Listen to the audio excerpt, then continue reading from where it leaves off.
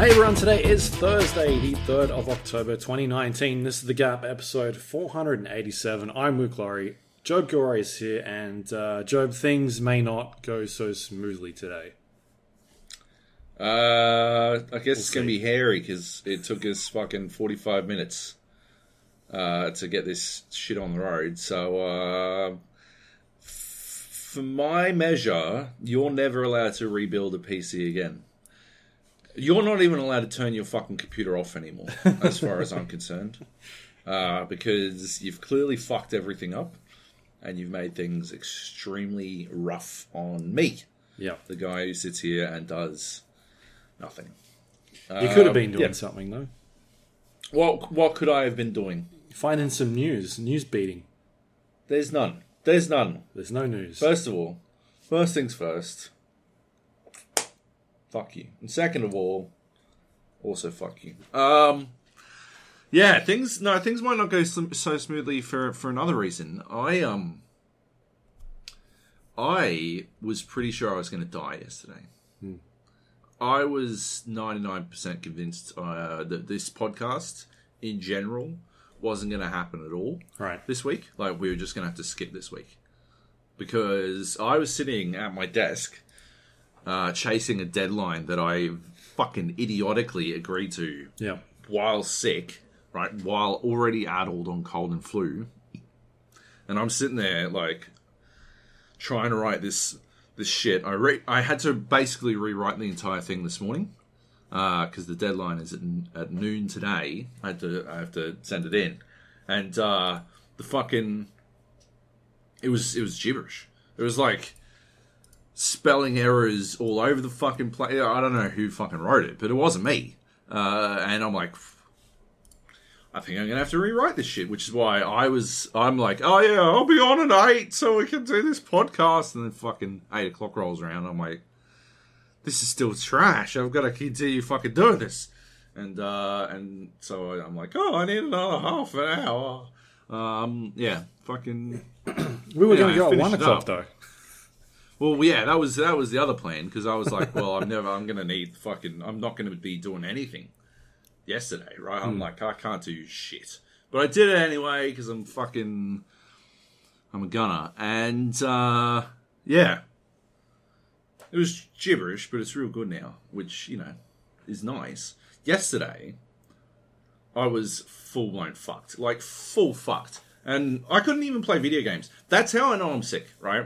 Because I get a cold, and I'm like, guess I'm going to play video games all day. Yeah, boy. And I get real fucking sick. And I'm like, I can't play video games. And I better do the work I'm supposed to have for the rest of the week now while I'm at my computer, just in case it gets worse. Right? That's how I know when I'm actually sick. If I can't play video games, it's over, baby. It's over. But yesterday, right, I finished doing that bit of work, right? Finished clattering out absolute fucking nonsense, and I went and had a sleep for 3 hours. Then I woke up feeling worse, somehow worse, because I already felt like I had literally gone fucking 10 rounds with Muhammad Ali. Like I'd fucking stepped in the fucking ring, right, and just gotten the shit kicked out of me. I was like, it took me fucking 10 minutes to get from my office to my bed, right? I'm like, just fucking old man walking. I'm like, every step is pain. And I'd like stop for a coughing fit when I got to one end of the couch, and then I get to the other end of the couch and I have another fucking coughing fit. I'm like, why can't I just die? And then I get to the fucking bed and go to sleep. Wake up 3 hours later. Took me fucking 25 minutes to walk up the road to the fucking doctor's. I should have called a cab. Right, I get to the doctor's, and I sit in the waiting room for like fucking half an hour. And I was legit contemplating just sleeping on the floor. I'm like, I can't do this anymore. I think I have to have a nap on the fucking floor here. And then the doctor, whose name is Bokta, I'm dead serious, Dr. Bokta, comes out, and she's like, Mr. Gilroy, I'll see you now. And I'm like, all right. In we go. And I like fucking hobble my way in. And she's like, she's been sitting in the fucking office for like 15 minutes at this point. And she's like, "How are you feeling?" I'm like, "Good." I mean, obviously not good. Because I just say, like, anytime anyone says, "How are you?" I just say, "Good." And so I'm like, "Good." Obviously not good. I don't feel very good. I'm pretty sure I'm going to die. I'm pretty sure I have the actual factual flu. But I say all this at about, like 80 decibels quieter. I'm like whispering, and I'm saying it really slow because it's just pain. Like doing anything is just pain. And I sit down, and she gets her thermometer, and she puts it to my forehead. It's like a fucking, those infrared thermometers that you use for checking your meat. Yeah. Right? Yeah, it's one of those, right? It's not you don't chuck it in under your tongue or in your bum. They don't do that anymore. Under your underarm. No. She just fucking shines it at my head. She's like, "Look, your temperature." And it's like 36.6. I'm like, "That's fine, isn't it?" And she's like, "Yeah, you're not sick." I'm like, "I'm pretty sure I am." You're faking it. I'm pretty sure that's what she was implying. And she's like, "So do you need a doctor's certificate?" I'm like, "No." And she's like, "Oh, you don't need a doctor's certificate." I'm like, "No." And she's like, "Maybe we should look at you." Like, how did we get here, lady? Yeah, of course I'm fucking sick. No, I don't need a doctor's certificate. Just fucking check me. Like, please find out if I'm dying. She's like, "Open your mouth," and she like shines a light in there. And she's like, "Oh my god, you need some antibiotics." So you blah blah blah blah blah blah. Gives me like antibiotics. She's like, "Oh, go get these cold and flu tablets. You'll be fine. You should get a flu shot next year." I'm like, "No." "Oh, but I basically dodged it this year." So she's like, "Oh no, the flu can kick on until the last week of September." I'm like, "Yeah, it's the first week of October, so didn't I dodge it?" And according to you, I don't have the flu, so... and she's like, "But you wouldn't have gotten it if..." And I'm like, "Clearly I would have." And that's when I knew, right? That's when I knew my X-Men powers were kicking in. Because suddenly I was super argumentative with Doctor, right? It was still really quiet and really slow, but I was like, my brain was in overdrive, and I'm like, "Fuck this, I'm going to fight this," right? She thought I was faking this shit. Anyway, wrap up, go get my antibiotics. It takes about 15 minutes. Walk home, there's a KFC on the way, so obviously I get some KFC. And then, yeah, the 30-minute journey home, walking as slowly as possible. Trying not to fucking... I got to be real careful walking around my area now. 3 people have died on the street I lived in, hit by cars, in the last 2 weeks. 3 people. So I am terrified of crossing the road around here anymore. You don't cross roads anymore. You just walk around the block. Just keep walking around until I find, At least not on William Street. You just don't cross the road on William Street. It's dangerous. Yeah. I get home. Continue to feel sorry for myself for the rest of I still couldn't play fucking video games. Took my antibiotics. Wake up this morning. I'm like, "I'm fine. Don't worry about it. Let's go. What are we up to? Let's go watch a movie tonight. Let's go drinking tomorrow. I'm about it. I'm fucking Gucci, baby." I'll tell you what. That's my... You seem pretty fine to me. Yeah, right? Thanks, Doctor. Yeah. Thanks, Dr. Botter. Yeah. Like... It's crazy. I'm definitely an X-Man, right? Like, I'm either an X-Man whose ability is to, just stop, only be sick for a really short amount of time, or I'm David... Is it Dunn? David Dunn from Unbreakable? No. Oh, he's never been sick. Oh, he's never broken a bone. I've definitely broken bones, but, still, maybe I'm like the first version of David Dunn, and they're working up there. Yeah. Anyway, someone as clumsy as I am, right, should definitely have broken more bones than I have, right? Like, the only actual bones that I've broken, obviously ribs. I've broken my ribs a couple of times. I mean, obviously. Well, I don't know. Has everyone broken their ribs? It's the human condition, right? They're rib bones. They're pretty easy to break. Broken any bones? What? You've never broken any bones? No. How the fuck? That doesn't make any sense.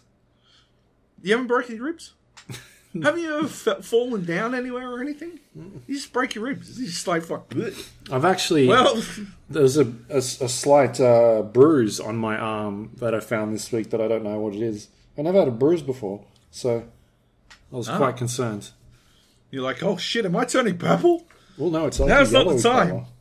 Color. Oh, that's a good bruise. Oh, is it? Yeah. You're like bluish, right? Lame bruise. Blackish, pretty good bruise, right? Purple, that's a juicy bruise. And then yellow is like some. Ooh, yeah, you did some stuff. Yeah, I think something bit me. Maybe.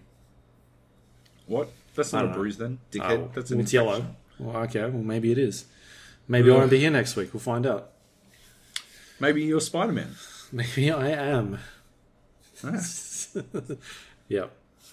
But yeah, no. The only so you haven't broken your toes? Because I reckon everyone's broken their toes. I think it's maybe like I've got a toe when I try and curl my feet. One of them. Yeah. I think it's my left one. Like that, one of the toes just doesn't move. Yeah.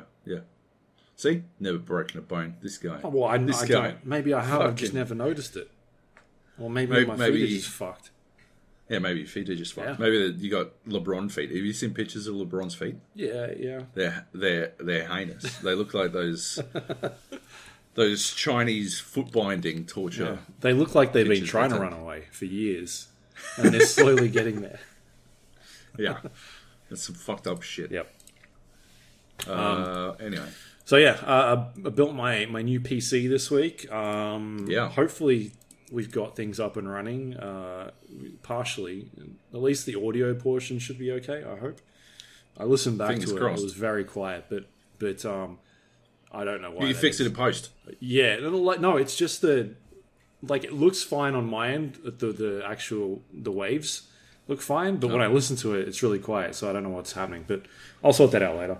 And just having some weird sides on the video end with the plugins and whatnot. I can only really test that when you're around. Maybe I'll just test it using a dodgy fake Skype account and mess around with it. I think I'll just reinstall it later on. But otherwise, everything seems to be all in order. So I built the PC. You get to that stage where the first time you build a PC or, first time you put it together and you're like, shit, I hope this thing switches on. Otherwise, I'm going to spend forever trying to figure out what the fuck is You basically take it apart again, right? Yeah. Like the whole, There's like from scratch. I don't know, a tiny cable that's upside down or something like that, or it's fallen out as you're putting other things in. I fired it up and it worked straight away, and I was like, sweet, easy. I've had no issues with it at all. It hasn't crashed on me yet. Fingers crossed.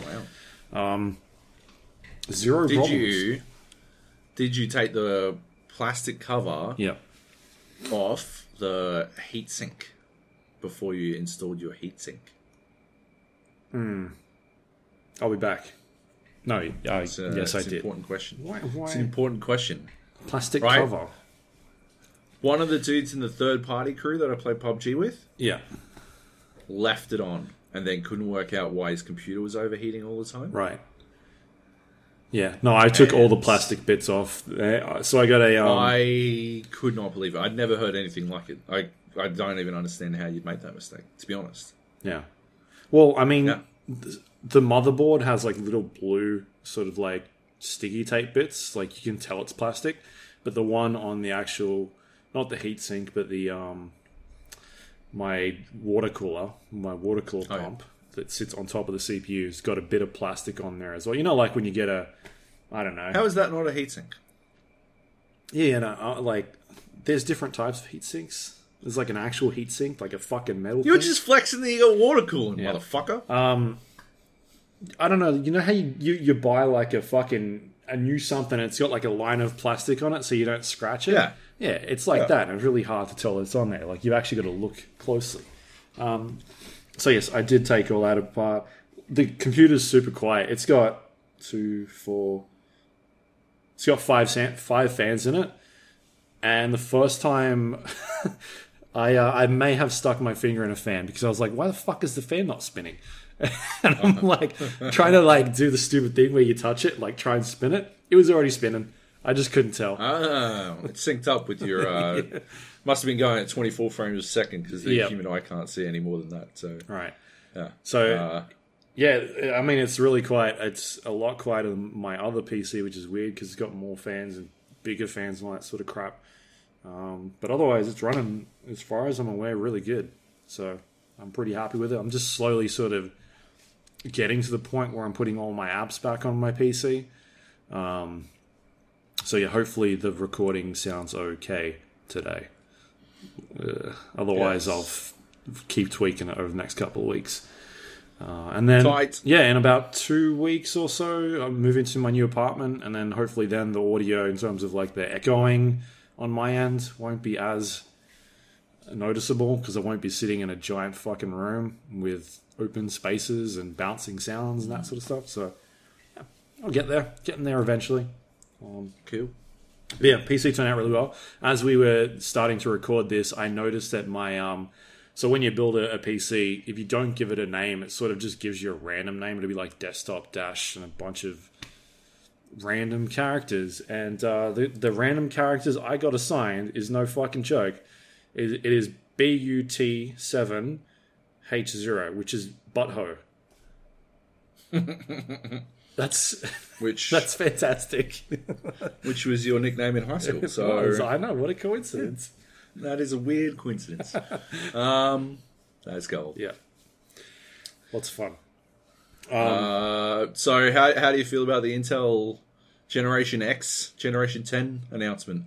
I saw that yesterday. Yeah, that's just their like next super expensive fucking like $1,000, roughly right? what? Yeah, price of roughly what you pay for your shit. No, what are you talking about? What are you talking about? I paid $600 for a combo. I thought you paid fucking $900 for a combo. No. Well, alrighty then. Never mind then. No. Fine. That's that's a stupid amount of money. Oh. Who would spend that? How much did your current PC cost altogether? This one? Yeah. I think it was $1,500. $1,500 plus a $2,000 graphics card. Yeah, plus plus that part. Yep. Yeah, right. So what chip have you got? The i9 what? The i9 9900. I got the 2080 graphics card. Yeah, look, they've got a fucking... And Antac have a fucking comparison chart, right? And the 10 series i9 top, like, flagship costs $10 less than the RRP of the 9900. Was that an Australian website you sent me? No, American. It was $1,000, right? Yes, this is the RRP. You got it on sale. Yeah. It can't be $10. Like, They're not cheap. It's the chart. I'm just telling you what the chart says, okay? This is a chart. I didn't make up the chart. All I'm saying is it's a significant, like, reduction in price. Oh, well, I don't know. Like, when I look on Amazon, it's a $470 graphics CPU. That's American. So I don't know where the fucking $500 is going that you're talking about. That's the RRP. They're all on sale because they announced the fucking 10 series. No, it's always been this price. RRP it is has always not. Well, why would you get it for price. $600 then? You go to a video game store, they're like, the RRP is $110. The only person that sells that is EB because they're dodgy. Oh, that's not dodginess, and you've got to say GameStop now, right? Yeah, because you're in America, it's the same thing, and we're a global podcast. And second of all, anytime I shit on the fucking Australian sports games, I'm talking about it in reference to the RRP. You know, we do everything in reference to the RRP. Yeah. That's how you reference things. Doesn't matter that you never buy it on RRP. Nobody who knows anything, nobody listening to this podcast buys shit at RRP, because that's for dorks who listen to inferior podcasts who don't know shit about video games. Yep. Right? But we use it as a reference point. Okay. So that I can make fun of you for buying a 9 series the week the 10 series got released. I wouldn't have bought the 10 anyway. I wasn't going to buy the 9900 until it went on sale. Yeah, maybe true. Anyway, shall we talk about some video games? Yeah, what do you got? You've got one on here that I'm interested about because I installed it, but I haven't played it yet, which is the KFC dating simulator. I installed it on you my don't other even computer. you don't even have to play it. Right. Because if you go to my YouTube channel, youtube.com/JobyJojo, you can watch me play it for you. It's 2 hours long, and I read every single line, and I give everyone their own voice. I do voices for everyone who's involved. Job's starting his own audio audible. Oh yeah, my own audible. I'm tired of having to listen to Nathan Fielder reading fucking books, and I've decided to switch things up. Yeah, so I do all my own voices. I didn't edit it at all because I wanted to do it in the spirit of The Gap, which is utterly unedited.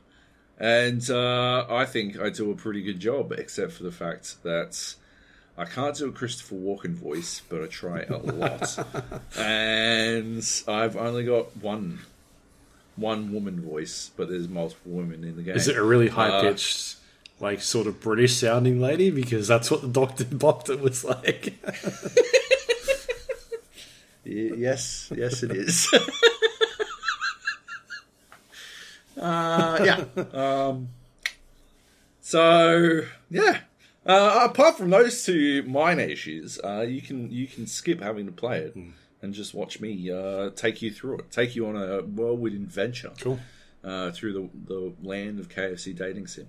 I wouldn't recommend. I don't think it's worth necessarily playing. It was like a amusing diversion, right? Like you sort of. It's not a very complicated like visual novel. I guess of all the visual novels that I've played, and there aren't many. It's like, compared to Doki Doki Literature Club, which is that fucking crazy one that I played fucking a while ago. This is nowhere near as complex or anything. This is like quite linear.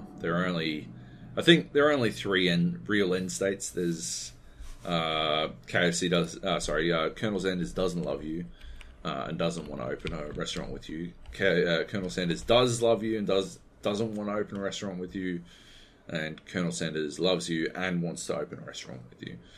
Those are the real ending paths that you can get to.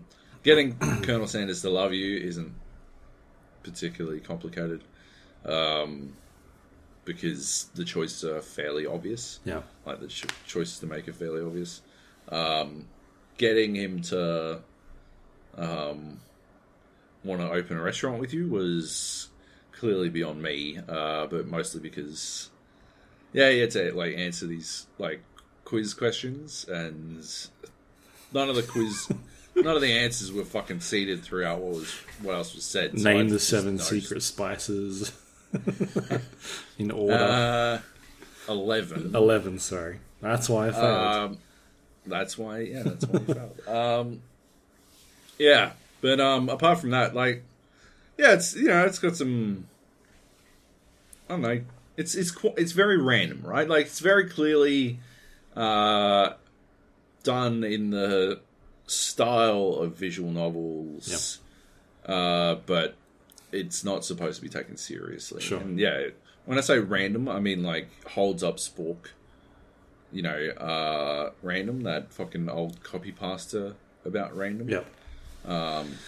Holds up spork is literally a line in the game. Like, there's zero question that it's supposed to be zany and random and stuff like that. Yeah, I thought it was an interesting exercise. I'd love to see more stuff like that, but yeah, I don't know. I think the joke sort of plays itself out pretty fucking quickly. At least it's only 2 hours long, so you don't have to sit there for hours on end. Sure. Well, actually, you literally have to sit there for 2 hours on end. But yeah, like beyond that, like yeah, it exists. How many times do they say finger licking good? Like, can you make a drinking game out of it? No, you could not make a drinking game out of that unless you wanted to stay sober. You could make a drinking game out of references to the 11 herbs and spices. Okay. That'd be you wouldn't get too drunk. They don't actually ham up that stuff too much. According to the visual novel, according to I Love You, Colonel Sanders steals his potatoes and mashed potatoes and gravy recipe, and I think his biscuits recipe from the player. Right? He didn't come up with those himself. Right. Cheeky cunt. He stole them. What a fuck. And meanwhile, yeah, it doesn't quite resonate with me with Australian KFC because we've got a vastly different and far superior menu compared to America. Mm-hmm.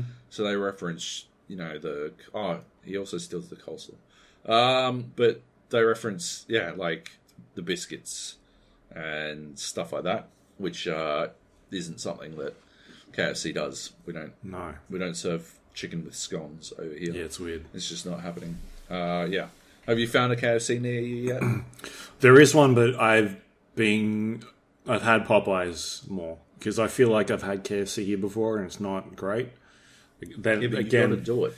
Sorry? You got to do it. Yeah, I got to try to find the chicken challenge. We got to bring back the chicken challenge at least one more time. Yeah. Now that an intercontinental chicken challenge champion. I feel like I am at a great disadvantage with the amount of shit they probably put in their chickens over here. You will get lovely large breasts. Sure. That is the dream. Yep. Right. So, do you think there's going to be like a competition now? We're going to see the Ronald McDonald graphic novel, or? Oh, I call myself Ronald in my game. Okay. But no, I don't think McDonald's has that, the sense of humor required. Yeah, I don't think they're. Did they kill off all their characters? Like, what happened to them? Right, like I don't know. You don't even see Ronald anymore. I think they just axed him. It's because nobody likes clowns. Like generationally, right? There was a generation that loved clowns for some reason, right? And then after that, somehow creepy dudes who smile too much and paint their faces stopped being in vogue, and so you don't see clowns anymore. Yeah, like I don't know, pretty weird. But yeah, you used to see fucking it used to be Clown City, right? Like fucking, you had all kinds of clowns. You'd have Bobo the Clown and fucking Bozo and Yin Yang and fucking whatever. Like fucking clowns for days, and then suddenly no clowns. People don't like clowns. And I don't want to entirely blame it, but fuck. I'm sure it didn't help. I'm sure Tim Curry's Pennywise didn't help at all. Beyond that, yeah, you've also got just fucking clowns are generally creepy. Nobody likes. My wife is terrified of clowns, proper terrified of clowns. She gets upset if they appear. We were rewatching Malcolm in the Middle, which 99% holds up today, and there's an episode where the family fights a bunch of clowns, and she couldn't watch it. She was very clearly upset. Yeah. All I remember is when we're at like Dreamworld or whatever it was, and this fucking clown kept following her around. And we got her to like leave her a fucking voice message. It's cloudy from your wife's phone. That was fucking amazing. That was world class. Anytime I want to upset her, I just say, "Hi, it's cloudy." Which obviously I don't want to upset her all the time. But yeah, sometimes. Yep. Yeah, no, it's good. Good times. Cool. Anyway, yeah, I don't know. Burger King had their game, right? They had the... Did they? Yeah, Sneak King or whatever it was. Right. I'm sure Burger King had a game, and I'm sure I played it. Wasn't there, fuck... Is it 7-Up or something? Did they have a video game? I feel like I played something on the SNES. Yes. Was it 7-Up? And Cool Spot? Cool Spot. Cool Spot? That game was fucking rad. Yeah. Yeah. Was he like, 7-Up character? I don't know. I don't think so. Yeah. I think he's a Cool Spot character. He was the mascot for the soft drink 7-Up. Yep. Oh, well, there we go. Okay. Yeah, back when I tried to make that show that went super well because it was organised into the fucking dirt. I made that statue. Yeah. And it was a Cool Spot statue. It was very cool. Yeah, anyway. Yeah. I don't think we're going to see a massive resurgence in marketed video games or anything like that, but I don't think it's a terrible idea. It clearly got them a lot of like press, and I think that I don't think visual novels are that complex to make. Like I say that as someone who hasn't made one, but there are like some pretty like robust tools out there to make it extremely easy. Sure. So at the end of the day, like you can use a tool like I think it's called Twine, and that will like path out your visual novel for you, so that you can have choices, right? And then you just need to add artwork in the background. So yeah, like from that perspective, I don't think it didn't require complex coding or anything. Yeah.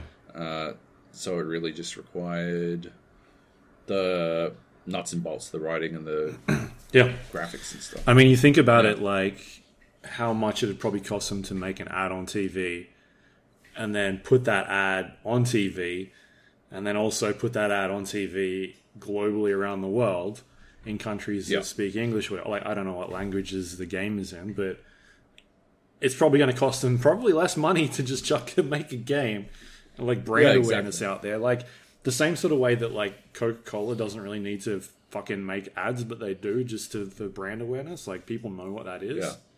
Yeah. So yeah, it's probably going to be cheaper for them in the end. Yeah. So yeah, it's definitely a marketing exercise, but yep. All right. While you're sneezing, yeah. Should we go to the next one? I can't see because your fucking head on this thing is so big. Sweet. Police stories. Police stories. This is a new. Was it an early access game that's now out? I think. I don't know. No. I don't know. Like I've heard of this game before. I had not heard of it before. It just sort of came out. It popped up in my Steam's got the Steam beta, the new store beta or whatever the fuck. Yeah, and it's sort of they're trying to revolutionize how they tell you what games you should look at and whatnot.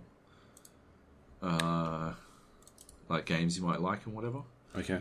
And this one popped up as something I might be interested in because I'd played, I think it was like Hotline Miami, which is a pretty fair, like facsimile. I might have been thinking of like door kickers. Oh yeah, and because that's in my library, I think it also sort of pointed me in this direction. But it is semi-similar to Door Kickers. Door Kickers is a little bit more tactical. This is significantly more like Hotline Miami. Basically, it's very like it's played the same as Hotline Miami. Top down, enter a room, shoot people, and move on. But unlike Hotline Miami, where the idea is carnage and murder. Yep. Police Stories sort of hits it with a bit of a, the SWAT approach, the SWAT games approach, where you've got a button where you tell your the perps to put their hands up. Sure. Like there's a hands up button, and you're supposed to give them the opportunity to put their hands up before you fucking blast them. You're not supposed to blast them if they put their guns down. That kind of stuff. Which makes it a little bit more tactical and stuff. It's still pretty like rigid. I would love to see it is really similar to an idea I had for a game, but it went a bit further. Good burp. It was like so you sort of go level by level in this one, and it's you and a partner.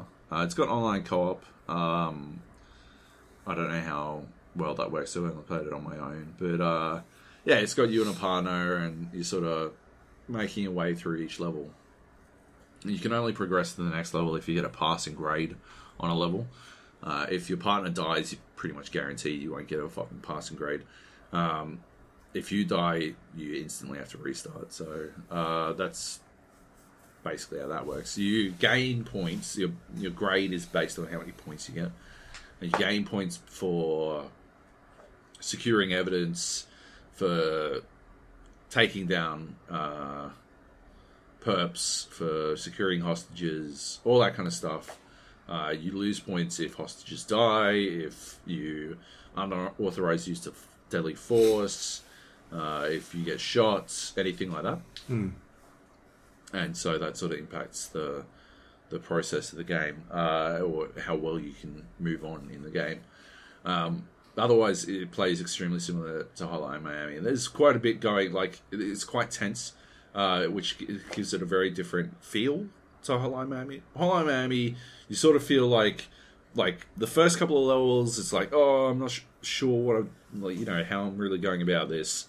But once you've played a couple of levels, once you've got a fucking handle on it, it turns into a bit of a John Wick fucking simulator, right? Like, you just sort of fucking bust into a room, you'll fucking shoot the first cunt and then throw a gun at another dude and beat him to death with a hammer and throw the hammer at someone and then shoot him with his own gun and then fucking, like, move through.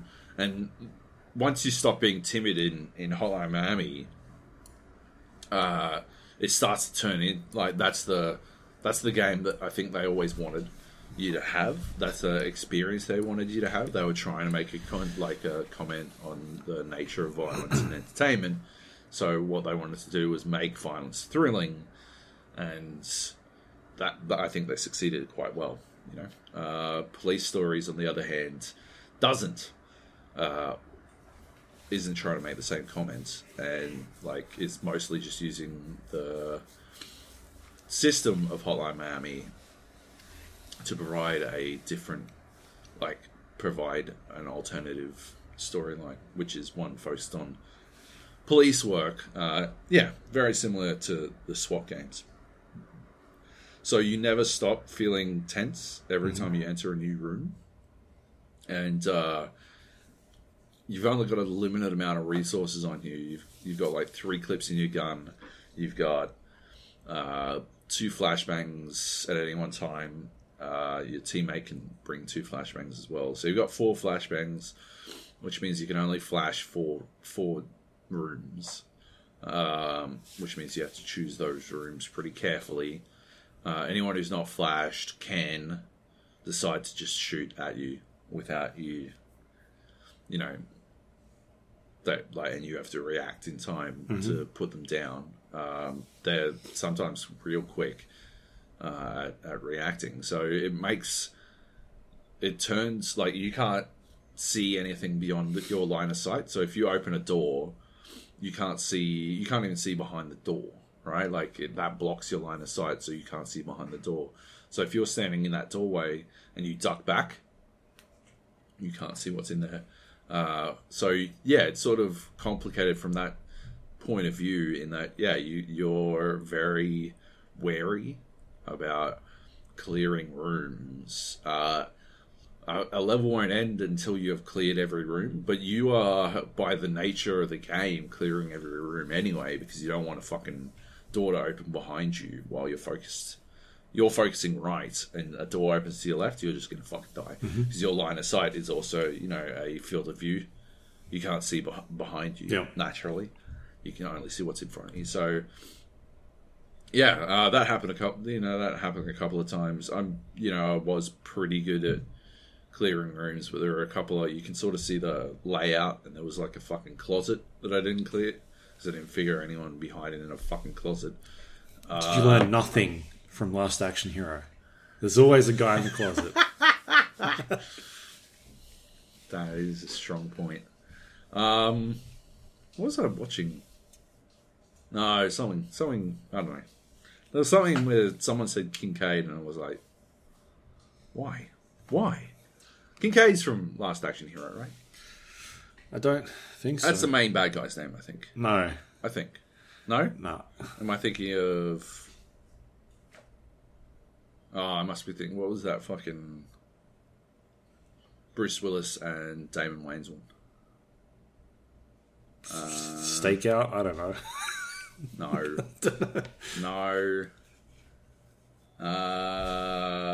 This is going to kill me. It was like written by fucking the dude Shane Black. I don't. Last Boy Scout. Oh, okay. Yeah. Anyway. Yeah,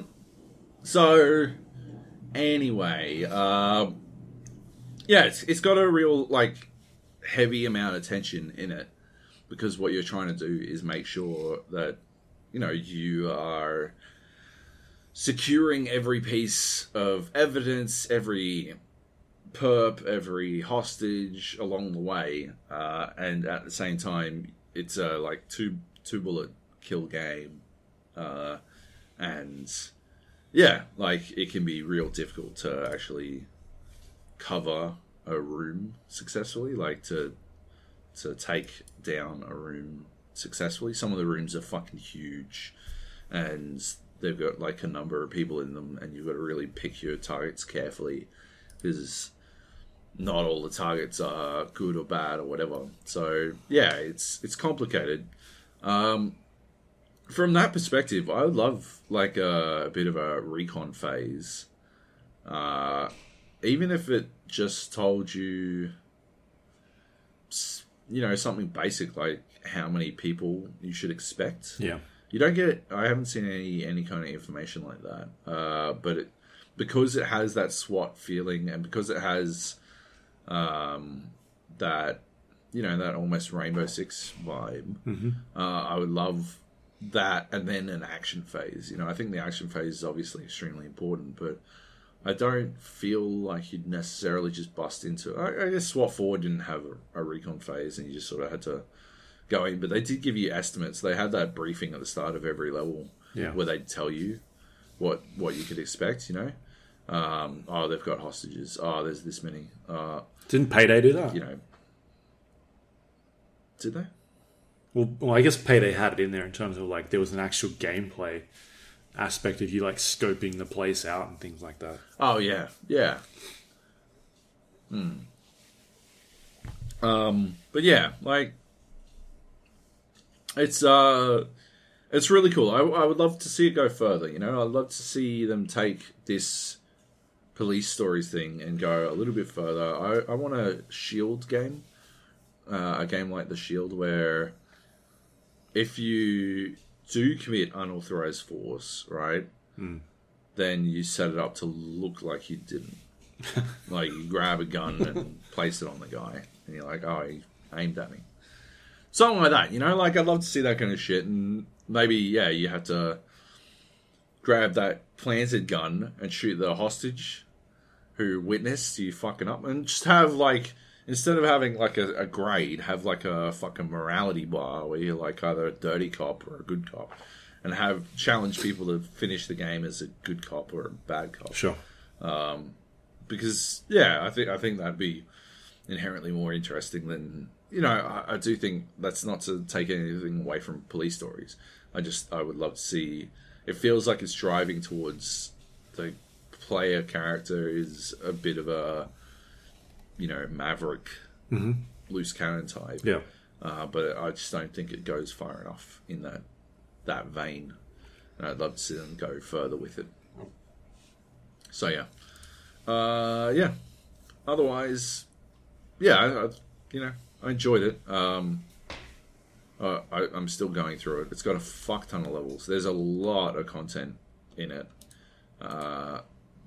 So, you know, if that's something you measure on, it's definitely got that going for it. It's $21 on Steam. And, yeah, there's shit tons of levels. I think it's worth checking out. I'd love to see it in co-op. I'd love to see how it plays in co-op. But yeah. Otherwise, that's about it. Cool. All right.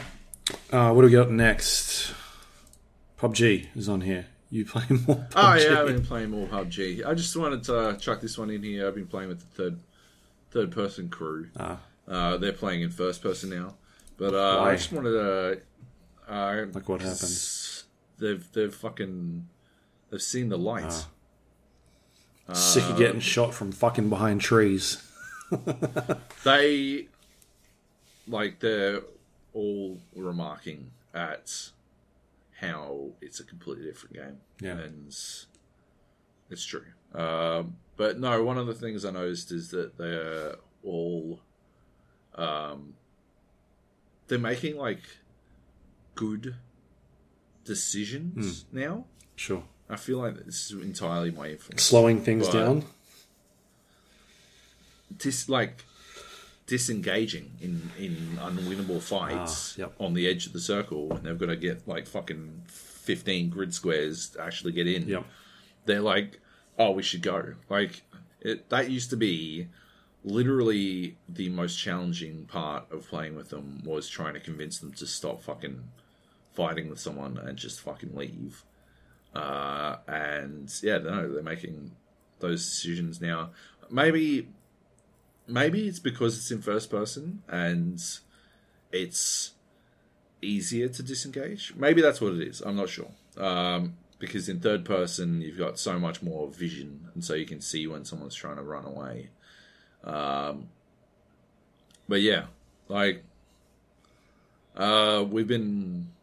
had like, didn't get a Chicky D, but we had a couple of games where we were second, like multiple times in a row. We just got sort of circle fucked, like a bunch, like properly circle fucked. Having to like go across a fucking open field to get into the circle, into a team that was well fortified behind like a series of fucking rocks on Sandhawk. You just sort of, I can try, but yeah, we already used our smokes to get here, so my best option is to, I guess, pray these grenades land at their feet or something. But they'd successfully split up, and yeah, so you had to pick them while they're behind cover and you're out in the open and all that kind of shit. Yeah, like those are. I don't feel bad about not getting the Chicky D. Obviously, I want to get the Chicky D, but I don't feel bad about not getting it in those cases. And yeah, so yeah, it's like a huge attitude shift, which I was super happy to notice. Because yeah, obviously, I want it significantly increases your chances to get a fucking Chicky D. If you know when to disengage, like knowing when to disengage is as important as knowing when to actually engage, which is cool. And what was the other one? Oh yeah, fucking! I'd spent all that time playing Call of Duty, and it took me like fucking 6 games to retrain my fucking recoil. There's no recoil in Call of Duty. There's fucking none at all. I mean, there's recoil, none of those but guns it's not a lot. It's pretty not at manageable. all. Yeah. It's fucking insane how manageable it is compared to other games, and I'd completely forgotten. And yeah, so I'm like, fucking the first time I fired at full auto. Oh my lord! Like it wasn't even full auto. It was just a fucking. It was a 3-round burst, and the fucking second bullet was fucking at the moon or something. I don't know. Yeah, it was fucking all over the place. I had like a fucking AK without a comp. It was like the first gun I'd picked up, and we were hot dropping. Oh yeah, that's the other thing. They've got that. What do they call it? Survivor. Oh. Survival something or other. Survival mastery. Mastery. Yeah. Like weapon ranks. And once you've played 10 games, hey? Weapon ranks. That sort of stuff. No. Weapon ranks, that's the regular mastery. They added survival mastery, which tells you how you play. Oh, okay. So it's more about, what you're actually doing as a player than it is your, leveling up your weapons and getting pointless cosmetics. So it tells you how you play, and it's got like 3 categories. And I can't remember what the second one is, but it's like, are you a hot dropper or not? Are you a something or not? And what kind of play style do you go for? And I got hot dropper. I'm currently at 82% hot dropper. I don't know how the fucking registers hot dropping, because I don't feel like I hot drop 82% of the time. I definitely hot drop fairly often, because I want a medium hot drop, right? Like, I don't want a fucking hot drop. I don't muy caliente drop. Let's blend at school every game. Yeah, but I want a bit of spice, because I want to get some fucking shots in, get my fucking eye in before I get to the final circle. But apparently I'm at 81% hot dropping. And I'm pretty sure I know the fucking games that led to me not getting 100%. And they were, at one point after the patch, nobody could fucking, like half of everyone who was playing found themselves auto diving on the spot. They weren't able to float long. They would just dive straight down. And so we'd be like, oh yeah, let's go here. And we'd like fucking grid square and a half away. And we'd get like halfway there, and I'd look at my minimap, and like 2 of them motherfuckers on my team are like fucking straight where we dropped them initially. I'm like, what are you guys doing? They're like, I can't stop diving. And I'm like, okay, swing back around. I'd land at some fucking house in the middle of fucking nowhere and go from there. Those drops weren't that bad. Yeah. Like, as long as you land on your own and are close enough to link up with your team, you can still put some shit together. Wait, so did they change the way diving works again? No, I think it was some fucking bug or something. I don't know. I'm not sure what it was, but people just couldn't stop diving, basically. Anyway, so yeah, that sort of fucked my hot drops a little. Yeah. Otherwise, I'd land at main spots. But yeah, we got a fucking second place, and we were fucking. Oh, that was it. That one hurt. Losing that game hurt. I remember now. It was on fucking Vikendi. But we landed at like a bunch of houses in the middle of nowhere. Worked our way back into the fucking circle. I think I went down like 3 times. Just barely got back up. Went down just prior to the 3rd team dying. Right. And there was no way I was getting back up again. I just bled out so fucking quick. So it's just the 3 of them. It was 3-on-3, and we literally had to go up a hill towards a rock to get the last dudes, and there was 0 cover, and the guys just had no fucking hope. They just it was just never going to happen. Really, they were just sort of fucked, which was a bummer. But what are you going to do, right? Anyway, so there was that. That's why I don't have 100% hot dropping. My play style, offensive or defense is offensive. Apparently, I take, I think it's 600 more damage. No, not 600. Can't be 600. 60 more damage on average per game than most players. So I'm getting shot a lot. Yeah. Didn't mention how much damage I did, but I'm definitely taking a lot of damage. You're taking. Yeah, I'm tanking. But yeah, that was interesting. Like, that's an interesting, Sure. addition. I heard that they changed the sound again, and people were very upset about it.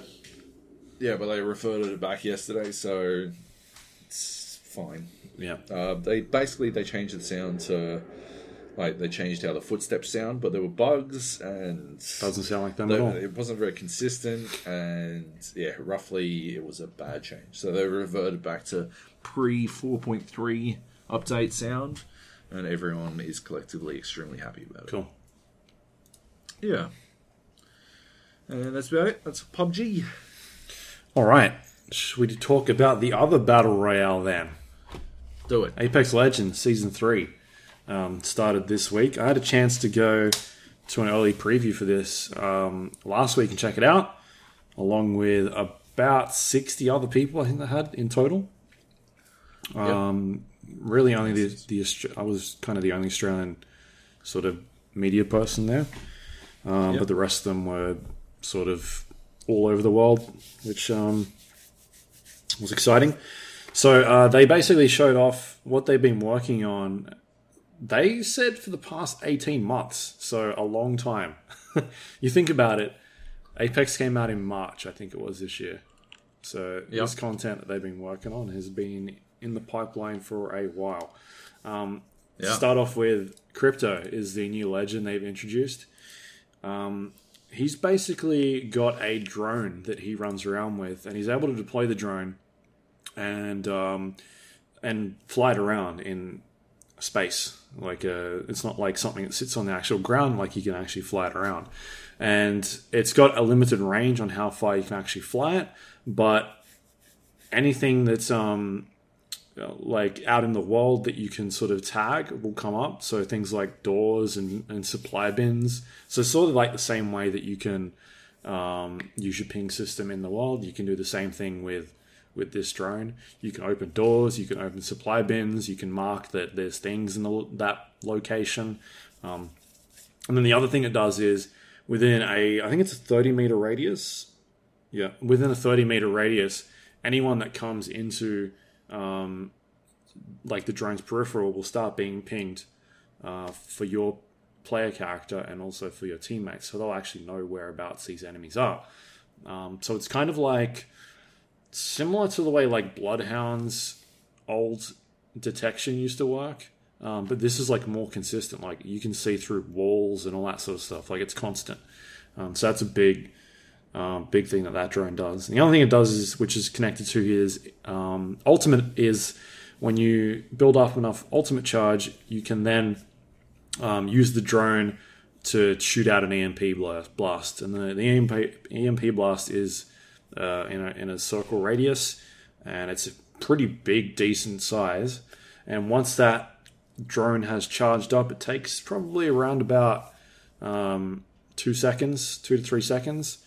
Once that blast hits, it knocks out 50 damage on someone's shield, and it also slows them down, so they'll get a bit of a sort of like when you're hit by a disruptor grenade, like an arc grenade, that sort of same sort of effect. Like it'll take away some of your shield and it'll slow you down. The other thing it does is it'll actually destroy traps as well. So if you've got like caustic traps laying around, or like Winston's shields, like the pylons, it'll actually blow them up in the area as well.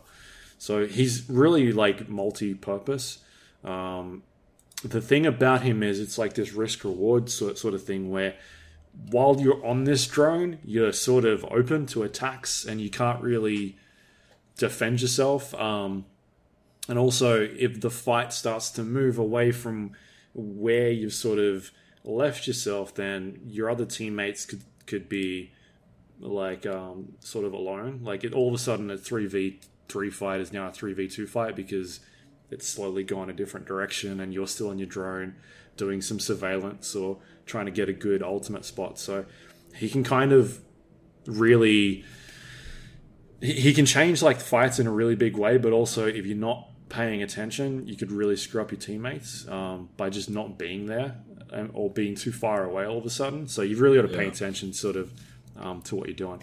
But I guess the good thing about it is that it's really easy to jump in and out of the drone. It takes a moment or two for you to get back into it. And while that is happening, obviously you're vulnerable to attacks. Like you can't really fight back. So he's actually a really cool and interesting character. You can kind of use him as a offensive character to go and scout locations. Like, I want to go into this building, throw my drone out, and then go see if anyone's in there. And if that's, if it seems safe, then all right, you tell your team, off we go. And then also, like, defensively, you can stop people from pushing you or use the drone to stop people from getting into the zone, things like that.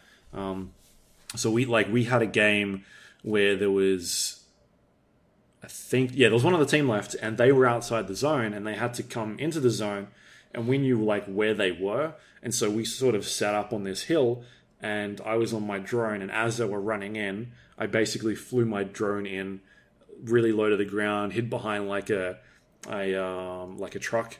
And then when they ended up pushing, I basically hit my ultimate and then started moving into the center of those guys, let my ultimate go off, and then jumped off the drone and then started helping my teammates. Like, that's like a sort of way that you can sort of use his abilities to a really good effect. And there's other times where you can just really fuck it up and all of a sudden, like, your two teammates are getting stuck in a fight and you're on a drone that's not really doing anything. It's kind of just pinging where people are, but that's not really handy because it's an open fight. Like, you've really got to pick a good time to use a drone, and it can be really like swing the fight in your favor, or it can just really screw you up. So he's a really interesting character to play with, and actually a lot of fun as well. It changes sort of the way that you can, I guess, like your offensive capabilities of the game. Bloodhound is one of those characters where you could really use him to track players, and this is sort of in the similar vein where you can find other players and be like, oh, there's people in here, let's go get them. Whereas traditionally you can't really do that unless you see somebody around out in the open. He's actually a really fun character to play. I don't know if he'll be nerfed as such. I feel like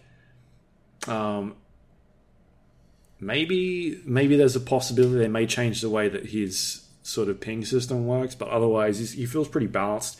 His drone can be destroyed, and it can be destroyed pretty quickly. I think it's like 1 or 2 hits, and it just blows up. Once the drone is destroyed, I think it's a 40-second cooldown for it to come back. It's somewhere around there. It takes a while for it to come back. We were playing on an earlier build, so things could have changed a little bit between when what we were playing and what was released. But you can definitely destroy the drone. It is like, it's not hard to see. It's a glowing like red drone if it's an enemy, and if it's green then it's your teammates, so it's kind of easy to distinguish. We did a bit of testing with the drone. There's some cool things you can do. You can actually pick up players' beacons with the drone. So like when they're down. When they're down, you can use the drone to go pick up all your friends' beacons. Right. You can go outside the zone, but I think depending on which zone it is, it'll take tick damage, but depending on what level zone it is, the more tick damage it'll take. Towards the end of the game, it doesn't last long, like half a second.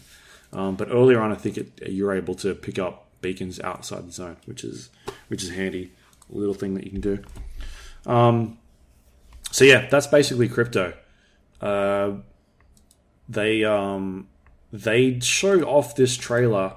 They opened up this event with a trailer, and it's probably one of the best trailers I've seen this year. The trailer was really fucking cool.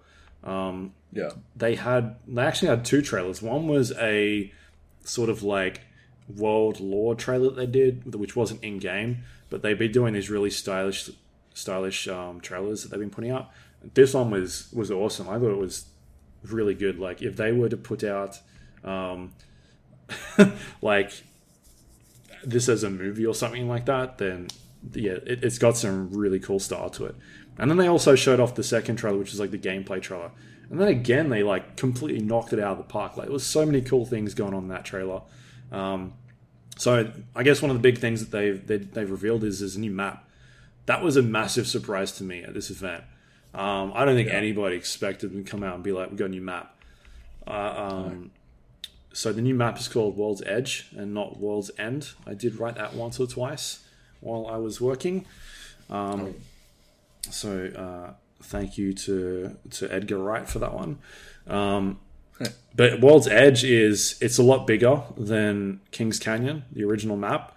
A lot more wide open and some different types of biomes in there. So it's kind of split up into the top half being more like snow, ice, and then the bottom half a bit of like lava, mainly lava.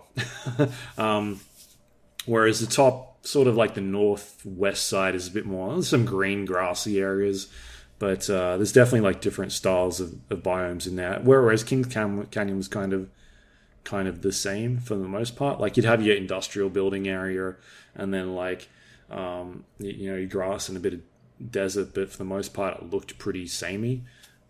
Yeah. So this one, huge open spaces, a lot of cool areas. They've got a train that actually moves around the map. So there's tracks laid out which go to most of the major locations, most of the named locations on the map, and there's like 2 or 3 that it doesn't go into, but for the most part it goes really close to it. And the actual tracks aren't like it's not like a circle that goes around the map. Like it interweaves amongst some of the locations. Sometimes the tracks will go off in a different direction. Like there's not just one track or one set of tracks. Like it splits off and goes to different directions. And the train basically seems to, they didn't say this, but it seems to replace the supply drop ships that were in Kings Canyon that would show up at the start of the game or during the game and kind of land at a certain area. And the supply ships would have a bunch of loot on them. Whereas this train will go around the map. It's already got loot and supply bins on it, but also when it gets to a station or a stop, it stops there for a little while, and then these supply bins sort of come out from below the ground, and then you can go and loot them. So in order to get those supply bins, you've actually got to be at the train or it's not like they're always there. It's just whenever this train stops. Do they go away after a while? I'm not sure if I don't think they leave. Like they don't go back into the ground. But I think once the train has stopped, that's when they actually rise up from underneath the platform of the station or wherever they're stopping. Right. I've got a really cool video from when we were playing where we tried to land on the train. It was like our 3rd game in or something like that, and the train is going towards this tunnel because there's a bunch of tunnels on the map, and we're like, oh, we're not going to make this at all. And so our jump master sort of veers off and goes towards this other area that's kind of near this cave. And as we land, I'm like, oh, there's a zip line up there. And I'm like, I can definitely make that. So I start running for the zip line. I jump on the zip line, and as I'm like on the zip line, the train is like moving past in front of me, and like on the tracks above, on top of this mountain. It's like perfectly timed. Yeah, and like as the train goes past, I land on it, and it's literally something you would see in a trailer, like a video game trailer. I'm doing it in my 3rd game playing this, and I recorded that. It was just like a really sick moment that, like a Battlefield moment, but for Apex. It's a really cool thing. And then so we ended up, my teammates did the same thing, but we all jumped on the train, and then like we had a fight on the train. Like another team ended up being at the station that was coming up, and then they jumped on the train, and we had a fight, and then the train left, and people were like getting downed, and then they would kind of just crawl off the train out as it was moving, and like really cool little engagements that you could have on there, and really fun little things. But yeah, it really changes up the dynamic of having this moving thing that you can kind of ride around the environment. It's a lot of fun. Can you get hit by the train? I would think so. I didn't try it. Right. Because I was there to play the game and fucking win. Sure. All right. I'm not there to test stuff. Fair enough. Yeah. So what else do they show? New map, new weapon, the charge rifle. It's basically like a mix between the Quake lightning gun and the rail gun. Charge rifle was in Titanfall, but this one works a little bit differently. The way it sort of fires a weapon or fires its energy beam. It's basically listed in the sniper rifle category. It uses energy ammo. At its default sort of stock form, it has four rounds in its chamber, and you charge up the weapon. And as you're charging it up, it shoots a beam out from the gun, and anything that's hitting that beam starts taking damage, sort of like a lightning gun, right? And you can like move the cursor around, and the beam will follow with you. And then once the gun has fully charged up, it'll shoot out its rail part of it, like its full charged bolt, and do a bunch of damage to whoever is in that way. So at max, it looks like it can do up to plus 75 damage in one hit, if you're able to get that full shot on them without them moving. So it can be a really effective sniper rifle. Might get nerfed, might not. It's kind of hard to say. They might drop the damage down a little bit, but at its at its 4 rounds per sort of chamber that it's got, it takes a while to reload, and you've really got to hit those shots. But if you do hit them, you can shred armor so quickly. It's a beast of a weapon right now. It's not a crate drop weapon. You just kind of find it out in the open. So if you can get those energy ammo add-ons on the gun to really get you some more shots out of it, it really does a lot of damage. And if you're a good shot, it's really devastating. So I wouldn't be surprised if they tone it down a little bit in terms of its damage, because it's when you get hit by one of those things, you know you've been hit. You're like, okay, fair enough. It's like nearly half your health is basically gone. 75 damage is your armor gone. So 2 of those and you're really hurting. Yep. So the charge rifle, really good fun. They showed off. They talked about new battle pass, which is out now. They talked about like the lessons they learned from last seasons and what they've the changes they made. New events which will be coming. It sounds like they're going to try and consistently do like maybe theme types of events. And one of the ones they teased was Halloween. So that'll be starting, I would say, pretty soon. This month sometime, considering Halloween is the end of the month. Don't know what that is going to entail. They didn't really talk about it much. I think some people have been doing a bit of diving into some of the code that's already in the game, and it seems like it's not necessarily like a themed, like they're gonna put pumpkins and shit everywhere. Like it'll be a different type of game mode. So that should be really interesting. I read a leak on what it's going to be, and it's going to be like a semi-zombie mode. Yeah. Every time you die, you join the dark team, and the dark team is all on the same team. Once there's only 10 people left, they fight together. They join as one team and fight together to try to escape. That sounds really cool. Which sounds fucking rad. Yeah. What else have I got here? Ranked Series 2.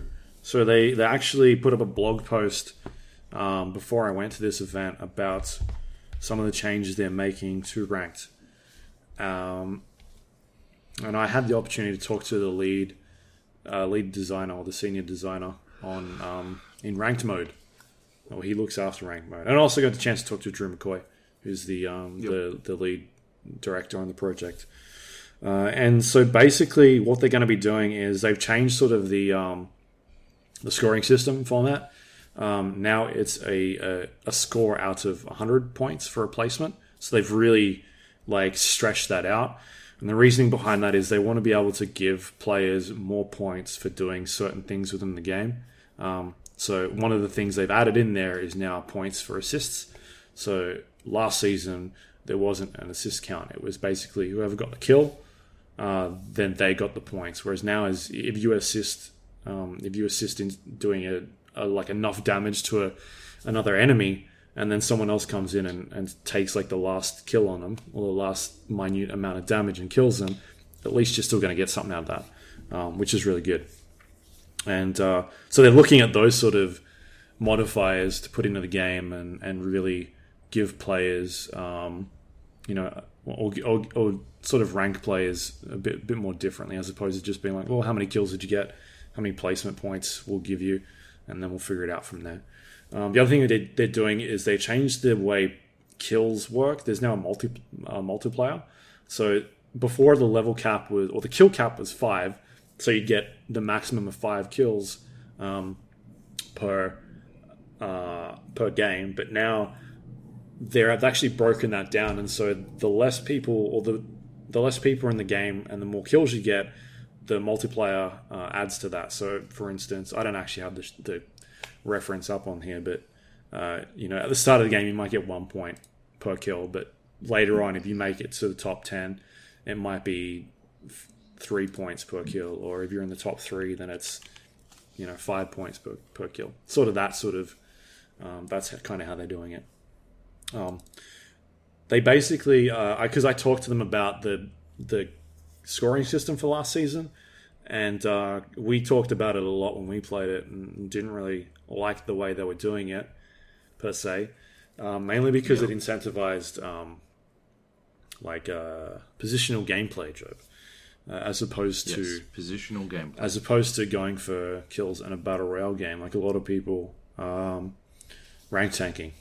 And I brought it up with them because one of the statements they made in their blog was that they found that players weren't hitting that kill cap of 5. So I asked them, like, you're making this statement, but at the same time, you're kind of encouraging players not to go for kills. So, like, do you agree that that's like a fair estimate on that? And yeah, they actually said yes. They think that that's a fair way to look at it, that they've incentivized people to go for placement as opposed to kills, and therefore, people may not think that it's worthwhile going for those kills. So what they're trying to do with this season is by putting things like assists and kill multipliers in there and stretching those, the amount of points you can get in there, that'll hopefully allow people to actually decide to engage into fights, because they'll be rewarded more for doing so. Don't know how that'll play out. As I was talking to them, they said that they'll probably look at the data. They would prefer to run it for a whole season and then go in and then make tweaks to it next season if they need to. They don't really want to go in and make drastic changes to the scoring system if something's unless it's like seriously broken. He said he doesn't want to go in and make super big changes. So they would rather see. I'd argue that it is super broken. Still, I still think it's I still think they're in the wrong place. They haven't. I think they've made steps in the right direction, but they need to make way bigger changes. Emphasizing later kills doesn't help the initial issues that they had, right? It doesn't rectify the initial problems that the system had, which is that it heavily incentivizes rank tanking, right? That's the entire problem with ranked, is that it directly incentivizes players to rank tank, right? Doesn't well, it was. Yes? It's less now. It's a lot less. I've been playing a bunch of ranked, and you get a ton of points for kills now. But you get a ton of points for kills later, right? You get a ton of points more for kills later, right? Well, but what you want is consistent points for kills. Right, yeah. Well, if you're getting kills and you get to in a top 5 situation, you're getting more points for those kills.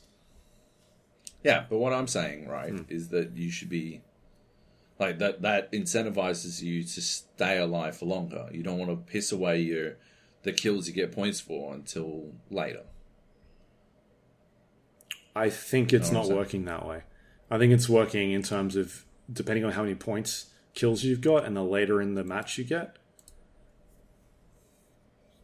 Like it multiplies those points depending on where you place. Oh, okay. So the kills aren't relative to when you get them. I don't think so. Relative to your placement in general. Yeah, I think that's how it's working. And there's still a 5 kill cap, right? At the moment, yeah. Because otherwise you end up in situations where... It's not a meaningful change. Where people are just literally hot dropping the entire time and getting kills and then quickly dying and then going back into the main game again. Like, just... Because what's going on is... At some of those earlier levels, you don't have to pay for getting into games. Like, yeah, so that's fine. But they'll never get above gold doing that. Yeah, that's cool. But then, like, it'll eventually trickle out. Like, I play with games because I was somewhere in gold, gold 2 or gold 1. I can't remember. Yeah, and like the quality of games are completely different to what I play in casual. Like, the people aren't camping in gold. It's just not. You're not getting anywhere. You're just camping. You're not making any progress at all.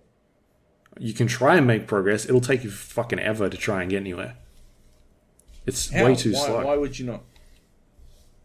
Why would that be too slow? Because you're getting... Like, how does it rectify those situations that we had last season where there were fucking 20 cunts alive in the second last circle? I don't know. I don't... Like, I didn't play a super lot with you guys in ranked. Yeah, but like the few games that we played together, yeah, because it didn't make because any we were sense playing in bronze or whatever it was. Because I was in bronze and you were in fucking gold. But like when I was fucking ELO helling my way out of fucking bronze, you'd have constant games, or in silver too. Like you had constant games where there are a shit ton of fucking teams left alive in the fucking second last circle because they were just waiting it out. Right, because there was no reason to continue to go for kills once you'd reached a certain point. The five kill limit literally disincentivizes you from going for kills because like the difference between 4th place and 3rd place is 3 kills. Yeah. So you're better off not shooting your gun, not doing anything at all, than risking it and risking placing 4th instead of 3rd. Mm-hmm. Once you've got enough kills, there's literally no reason for you to go for it. Right? It's worth an entire squad wipe to go from 4th to 3rd. There's no reason to do it then. I mean, but if you're playing in a set team, that's still 15 kills, and on top of that, assists and like trying to get higher placement. Like, it's a lot of kills. I'm not saying it's not a lot of kills. What I'm saying is that the fact is, right, you are not incentivized to go for more kills after a certain point. And yes, assists definitely helps, right? Because there was a point, there was a position where, you know, certain people would get the finish, and it would be literally a wasted kill. But it doesn't matter. The problem overall with ranked is that it bears no resemblance whatsoever with a regular Apex game, right? Which means that when you get, like, ranked is either not an appropriate path to pro, right? Path to pro concept from casual, because it bears no resemblance to regular casual play, or it's not appropriate path to pro experience for competitive, because it doesn't bear enough resemblance to what competitive players do. Sure. So your options are, right, either competitive is playing the extremely dull, slow play that I was seeing a shit ton of in ranked, which is not great, and it is what I saw a lot of at the Invitational. It wasn't as slow as what I was seeing in ranks, but obviously they're better players, and obviously they're better at engaging, so that makes sense, right? But it is a duller version of Apex, right? What you need to do is incentivize players to go for kills at all times, because they need a heavy incentive to always go for kills. As soon as they're no longer incentivized to go for kills, that's it. Like they're not gonna do it anymore, because at the end of the day, the maths works out that they're better off rank tanking, right? As soon as rank tanking is mathematically superior, a mathematically superior option, they will rank tank, because why wouldn't you? Like, that's how progression works. So that is a direct incentive, right? That is a gameplay incentive for players to not chase kills. And by having a 5 kill limit, the incentive continues. There is still a huge incentive to avoid fights as much as possible. Oh, I don't know if I agree. Getting 5 kills in if you hit the kill max on the game, that's basically the same as coming first. Have they changed what the points are worth? Yeah. I thought it was just assists. I thought that was... So if you come first and you've got a maximum of 5 points, you get 25 points per kill, which ends up being 100 points. First place is 100 points. Hang on, say that again. First place in ranked is 100 points. But if you hit the kill limit, that's 100 points as well. Whereas if you just rank tank the entire time, it's way slower to progress, and you've still got to get through all those players. I thought those points changed. Yeah, you still have to get fucking... You still have to make it a third place to get the 100 points for those 5 kills. Yeah. That's what I'm saying. But if you get those 5 points, as opposed to just rank tanking to 4th, you're only getting 40 points as opposed to 100. They have incentivized kills. If you get 5 kills and you make it to 4th, right, you don't get 100 points. You get, 75 points? Right? Okay, now I'm confused. Oh yeah, it's 15 points in 4th. So it's... Yeah. Yeah. So bear with me, still nearly double the points that you get for rank placement. But, stay with me, right? There's no difference between coming 4th or 3rd in terms of ranking points. The only difference is in terms of your kill multiplier. Right? So your decision then, right, if you're on 4 kills, right, your decision there is, do I go for 1 more kill? I'm on 4 kills, and there's 4 teams left. I can see a team in front of me, right? My choice is, do I go for the kill, right? I get 1 kill, right? Only 1 kill matters to me, right? I get the 1 kill, but that we get team wipes, right? We get third-partied before the end of the fight, and we come 4th. That kill is now worth... it was only worth... it became worth just 75 points, right? It became worth just 15 points to me, right? It was only worth 15 points. Or do I not engage, right? And the team that third-partied, right, they engage instead, and we third-party them, right? Suddenly, that kill, right, I'm rank tanking, I'm choosing not to engage, I'm waiting for the opportunity to come third. That kill becomes worth 20 points, so now I've got 100 points worth of first point placing, and I have the opportunity to push further and make my way into second, where suddenly the amount of points I get is drastically increased. It's not a huge amount of points, though. It's a very slight amount. It's worthwhile going for kills as opposed to placement. You've got a better chance of winning. Only after a certain point. Only after 5th, right? How many times do you say whenever we go into a game, Like, if we rank tank and we get to the end, you're like, oh, it's because I didn't warm up or we didn't get any fights. Like, if you're on a roll, you going into the end game with more gear because you've been killing more people is a lot more worth it than opposed to just rocking up at the end and being like, oh, okay, we can just kind of stumble our way in here. I'm like someone who's at 4 kills and 4th place has not been fucking about. They've been getting into fights, right? That's what I'm saying, right? That's like rank tanking in that situation, right? Is literally is not for people who haven't been getting into fights. It's not for full blown campers. I'm talking about the Apex version of camping is still getting into fights and then hiding because, like, the difference between if there's 6 teams left, right? You take my second last circle, 20 players still alive, right? Second last circle, 20 players still alive means 7 teams at least.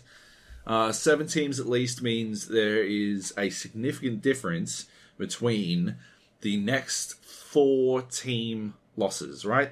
The next 4 teams to disappear is a dramatic increase in what every single kill is worth. So if you hot dropped at Skulltown, I don't know the fucking names of the new map. So if you hot dropped at Skulltown, Lava City, right, using Lava City. If you hot drop at Lava City, I don't know, and you got a bunch of kills, you got up to your 4. There's 7 teams left, 20 players, right? Your direct incentive. Shit, if you made your 5 kills at Lava City, right? There's zero reason for you to take a fight. There is 0 reason for you to take a fight until you absolutely have to. And that's what I'm talking about, right? Like, I'm not talking about, like, hiding the entire game from day dot, landing in the middle of fucking nowhere, and putting together a fucking gear out of fucking shoestrings and buttons. I'm talking about players who are actively engaging reach a upper limit of when they should continue to engage. They reach a point where there is 0 incentive for them to do anything anymore, right? If you've got 4 or 5 kills, there's 20 players left, the circle is fucking smaller than my fucking scrotum, there's no reason for you to take any fights. It's over, right? Your game is over, and your only incentive is to hide, is to make highest on the table as high on the table as possible. Because any other option, taking any fight at all, is a worse strategy for you. You are directly hampering your ability to get more points, right? That's what I'm talking about. I'm not talking about, absolutely. It's a better system. It's definitely a better system. It's still not good enough for directly incentivizing, like, constant play that resembles what Apex casual looks like, in my opinion. Yeah, but I don't think they can. I think that level cap or that kill cap can't be raised much further. It's only got to be like maybe 8 at maximum. Because that's 20. That's 24 players between an entire team. If your team can get 24 kills, if your team can get 30 fucking kills, there is 0 reason. Like, it's a ranking system, right? You should get all those fucking points. You should be fucking in a different rank, basically, right? That's how ranking systems work. There's no reason why it should be limited. It's limited only to slow people from ranking, to increase the grind, right? There's, like, if you start a bronze game and then you walk away with 30 fucking kills as a team, you shouldn't be bronze, right? And if you get 30 points, 30 kills, and the fucking Chicky D, right, you should basically automatically jump to gold. Because you are clearly above the rank that you're currently at. There's... Holy shit, right? How could it be any different? Which is the other problem I have with this fucking kill cap. Is that it's literally there just to limit the amount of fucking... growth players can have. It's literally there just to slow down the progression system, because it is a progression system. It's not a true skill-based ranking system, right? Like, I know that they're trying to incentivize it more. That's what they said in the rank league, but that's not what's happening. They absolutely need to. Yeah, like as it stands now, it's a ladder system. It's like not a ladder. It's a path. It's a progression. It's a leveling system. It's not fucking actual ranked. Yeah, and I think that's where they're going to get to. Is they'll get to a point where every player's got their own rank number or ELO, and then they look at who's in the game. They work out your probability of winning that game, and then base the points on that. Like that's probably where they're ultimately going to get to, or that's where I'd like to see them get to. Like if your probability of winning that game is, for instance, if we dragged you into a gold match and you're in bronze, your probability of winning that game should be lower. But if you're getting kills and that sort of thing, then you should be getting more points, right? Yeah, that drove me fucking nuts in the last ranked. Because I was getting, like, you and Cleb were both gold, and I hadn't been playing, so I was starting off in bronze, and we were getting fucking wins and shit, and I was getting a bunch of kills, and it did nothing for me. It literally did nothing for me. I still had to fucking drag my own fucking ass out of fucking bronze, because I didn't get a bonus to the amount of fucking points I got for killing a bunch of gold cunts. All I did was the same shit as normal. I just got the same fucking garbage as I already got. They absolutely didn't do anything like that. There was no fucking, like, balancing in that situation. It was shit. Yeah. But they've talked about they're changing that sort of stuff. It's coming. It's not in this season, but they're working on it. Like they've seen situations where, is Platinum the highest? No, Predator. Predator's the highest.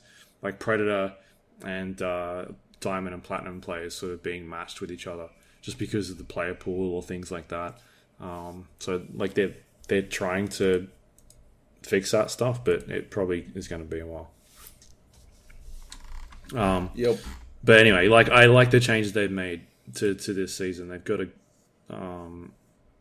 by sort of expanding the amount of points that you can get now, has really opened that up. And also the assist thing is huge. Like now, like there's a reason to fucking shoot people.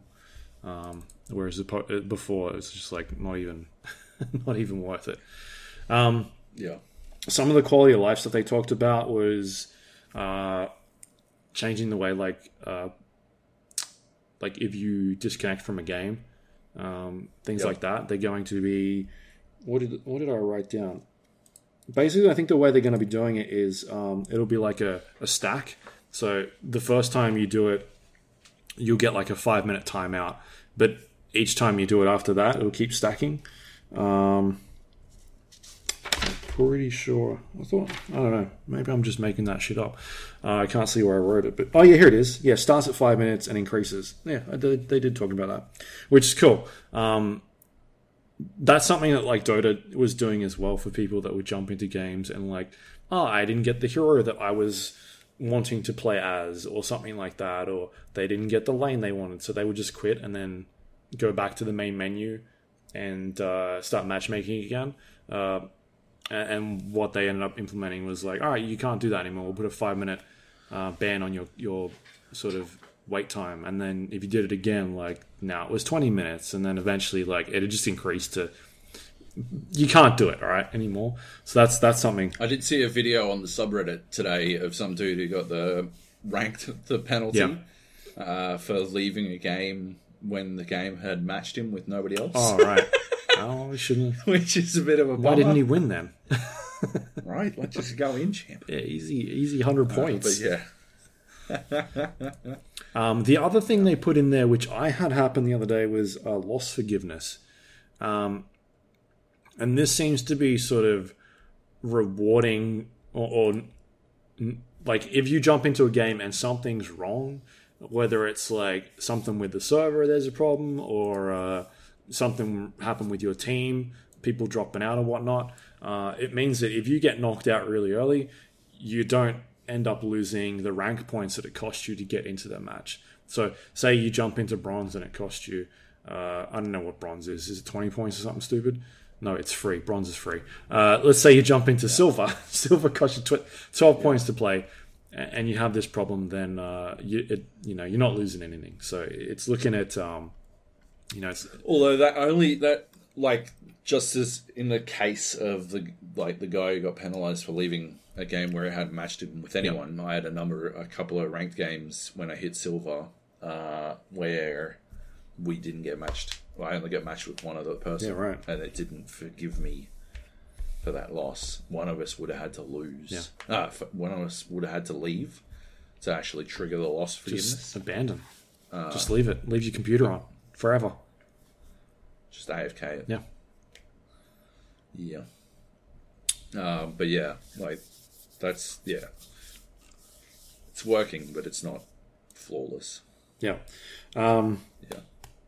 What else did we talk about? Was there anything else in my interviews that worth mentioning?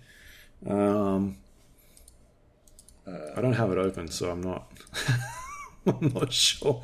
They basically talked about how they want ranked to be sort of like the stepping stone into esports tournaments, and they're not really too focused on esports tournaments at the moment. But yeah, it's something they're planning on, or they want it to do, but it's nowhere near there yet. What did you say while I was talking? Path to Pro. Yeah. They talked about basically the way that they're handling multiple maps, I guess. At the moment, Kings Canyon is not playable, the original map. What they want to do is have World's Edge be the only thing that you can play in ranked and casual, and eventually reintroduce Kings Canyon. The way that it sounds like they want to do it is it'll be a random selection, possibly. They're not 100% sure. They want to look at feedback depending on the community as well. They talked about, like, obviously by having these things in there, like the lever penalties, if you were to get a map that you didn't like, for instance, in ranked, then you'll be penalized for it. Like, you end up losing points, you end up not being able to play, so at the end of the day, it's like not even worth leaving.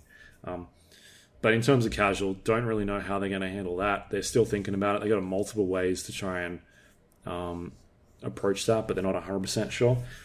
They're definitely aware of PUBG and the way PUBG handled theirs multiple maps, and it sounds like they don't want to go down that route.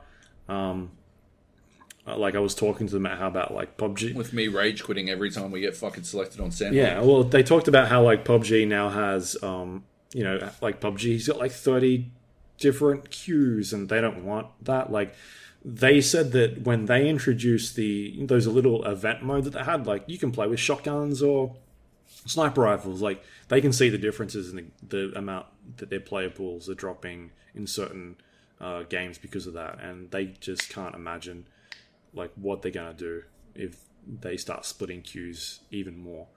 So they're completely aware about it. And the other thing they told me is that they look at Australia in particular and try and figure out, like, if they put something in the game and it's not going to work in Australia, then they're not interested in putting it in the game. Like, Australia is kind of like their test case scenario of, will this work at, I think the quote was like, will this work at Australia on PC at 2 o'clock in the morning? And if it doesn't, then then then it's not worth them putting it in there. So yeah, they definitely want to focus on making sure this stuff works. And I don't know about you, but I played a lot of Apex at night in particular, and I never had any issues getting games or anything like that. So it's working so far. We'll see what kind of happens when they fire up Kings Canyon again, and how people react to it. In terms of the map, it's really wide open. They really want to incentivize long-range gunfights now. And the way we've seen that is a big buff to sniper rifles in particular, and a nerf to SMGs. I think we talked about this last week or quite recently, that they were doing this. And this map, it's really wide open. A lot of like long sort of like, you can see out really far in the distance and be like, I'm like standing here. People can definitely see where I'm coming from. And I feel like this map in particular has been designed for some sort of event or events that are like they're planning on doing stuff with it. Because Kings Canyon felt very... it was definitely had its open areas, but it still felt very like claustrophobic and tight in certain regions. Like a lot of walls that were up and like giant mountains in the way. Whereas this one is just huge open areas, and it seems like they're maybe planning on something. Obviously, they've been doing it with the other maps, like big giant changes, fucking huge dinosaur-looking things that were walking around and stomping through areas. But this feels completely different, and it feels like they've designed it to do something really big. Like, whether or not that is putting Titans, like some sort of Titan mode in the game, I don't know. But that was kind of like the vibe that I was getting from it. Like, Really? like huge areas. And why would you need these huge areas?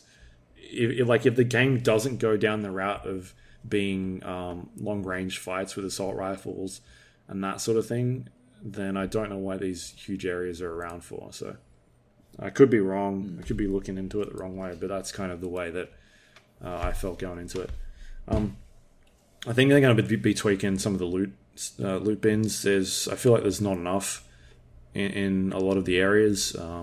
Kings Canyon had that problem at the start, and eventually they added a lot more loot, and I think it's in a pretty good spot for the most part. Whereas this is, it could be just a point of not knowing like where the loot is at the moment, but just landing at locations and being like, it feels like there's nothing here. Like there's 2 bins around this corner, and there should be at least 5, that type of thing. So I think they'll probably add a couple more bins to some of those areas, which will be really good. Disruptor rounds have been completely removed. So disruptor rounds were the ones that would cause a lot of shield damage to you. When they first came out, they were super OP. I would just run around with them the entire time. And then once the shields were dead, it wouldn't matter anyway. Whatever you're shooting was basically in trouble. They ended up nerfing it a couple times, and they're at the point now where they've just flat out removed it. So good change. Skull Piercer hop-up was also removed. This is the one that went on the Wingman and the Longbow, DMR. Longbow. And it done a bunch of damage for headshots, so that's completely gone. They've replaced them with... did I write them down? I can't remember. They've replaced them... Something for the ARs, right? The carbine and the flatline? Yeah. So they've replaced them. The way that one works is the G7 Scout and the auto shotgun for double tap. So it fires 2 really quick shots. And it's pretty good on like a shotgun. I've not really tried it on the sniper rifle, but it'd be interesting to use. But on the shotgun, like, you can do a lot of damage really quickly. I wouldn't use it as a like running around like as my normal gun. That would be the thing I use to open up with, and then I'd quickly switch to like an SMG or something, because it seems to take a lot more time for it to reload that next shot. It's not like you're pressing shoot and then you can just keep mashing the button. There seems to be a bit of a weight on there, so it's a nice way to open up a fight, but otherwise I don't think I'd use it the entire fight. It seemed a bit weird.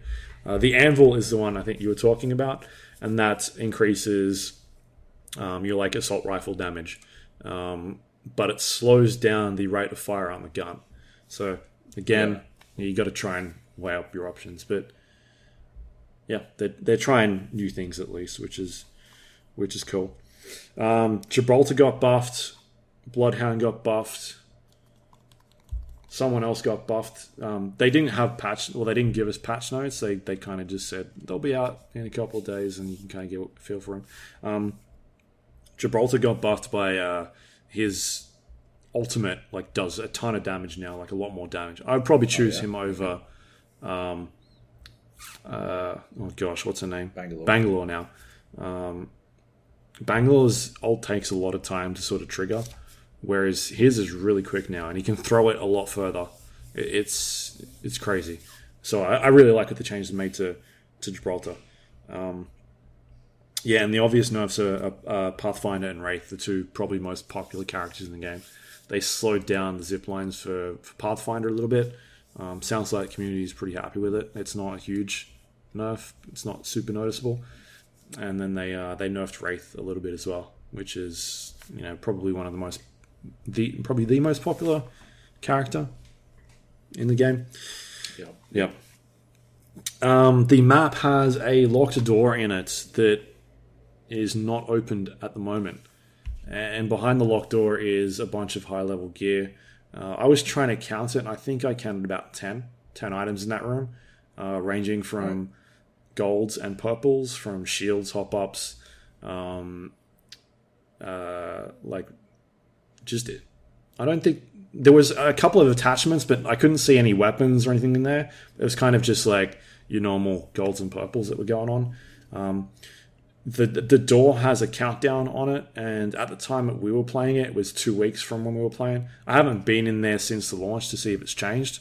Right. So if we're to judge that countdown, it'll be sometime next week that'll trigger. And it seems like to open it, you'll need some sort of key. And from the teaser video that they dropped, the key is probably going to drop from these little supply drones that fly around the map now. That was another thing they've added in is these drones that fly around. You're no longer getting random supply drops in the world. These drones will zip around to different areas. They're carrying this little orb bin thing, and they change colors. And depending on what color the orb is when you destroy it, will depend on what type of gear you get, like tiered loot. So it could be, I think it switches between 3 colors, purple, blue, and gold. It's another risk reward thing. Like if you're hearing shots towards an area, there's someone nearby. You can see people shooting drones. You can go chase them and whatnot. So it's a cool little change that they put in there, which is a lot of fun. What else is there? They've added extra voice lines, which one of them is really cool. The one that's really cool is that you now are notified when you're being third party, which is awesome. So if you're in a fight with a team and then another team rolls up and starts shooting you, your character's voice line will tell you that you're being third party. And so then you can make a decision whether or not you want to disengage. So again, more ways of displaying information really quickly.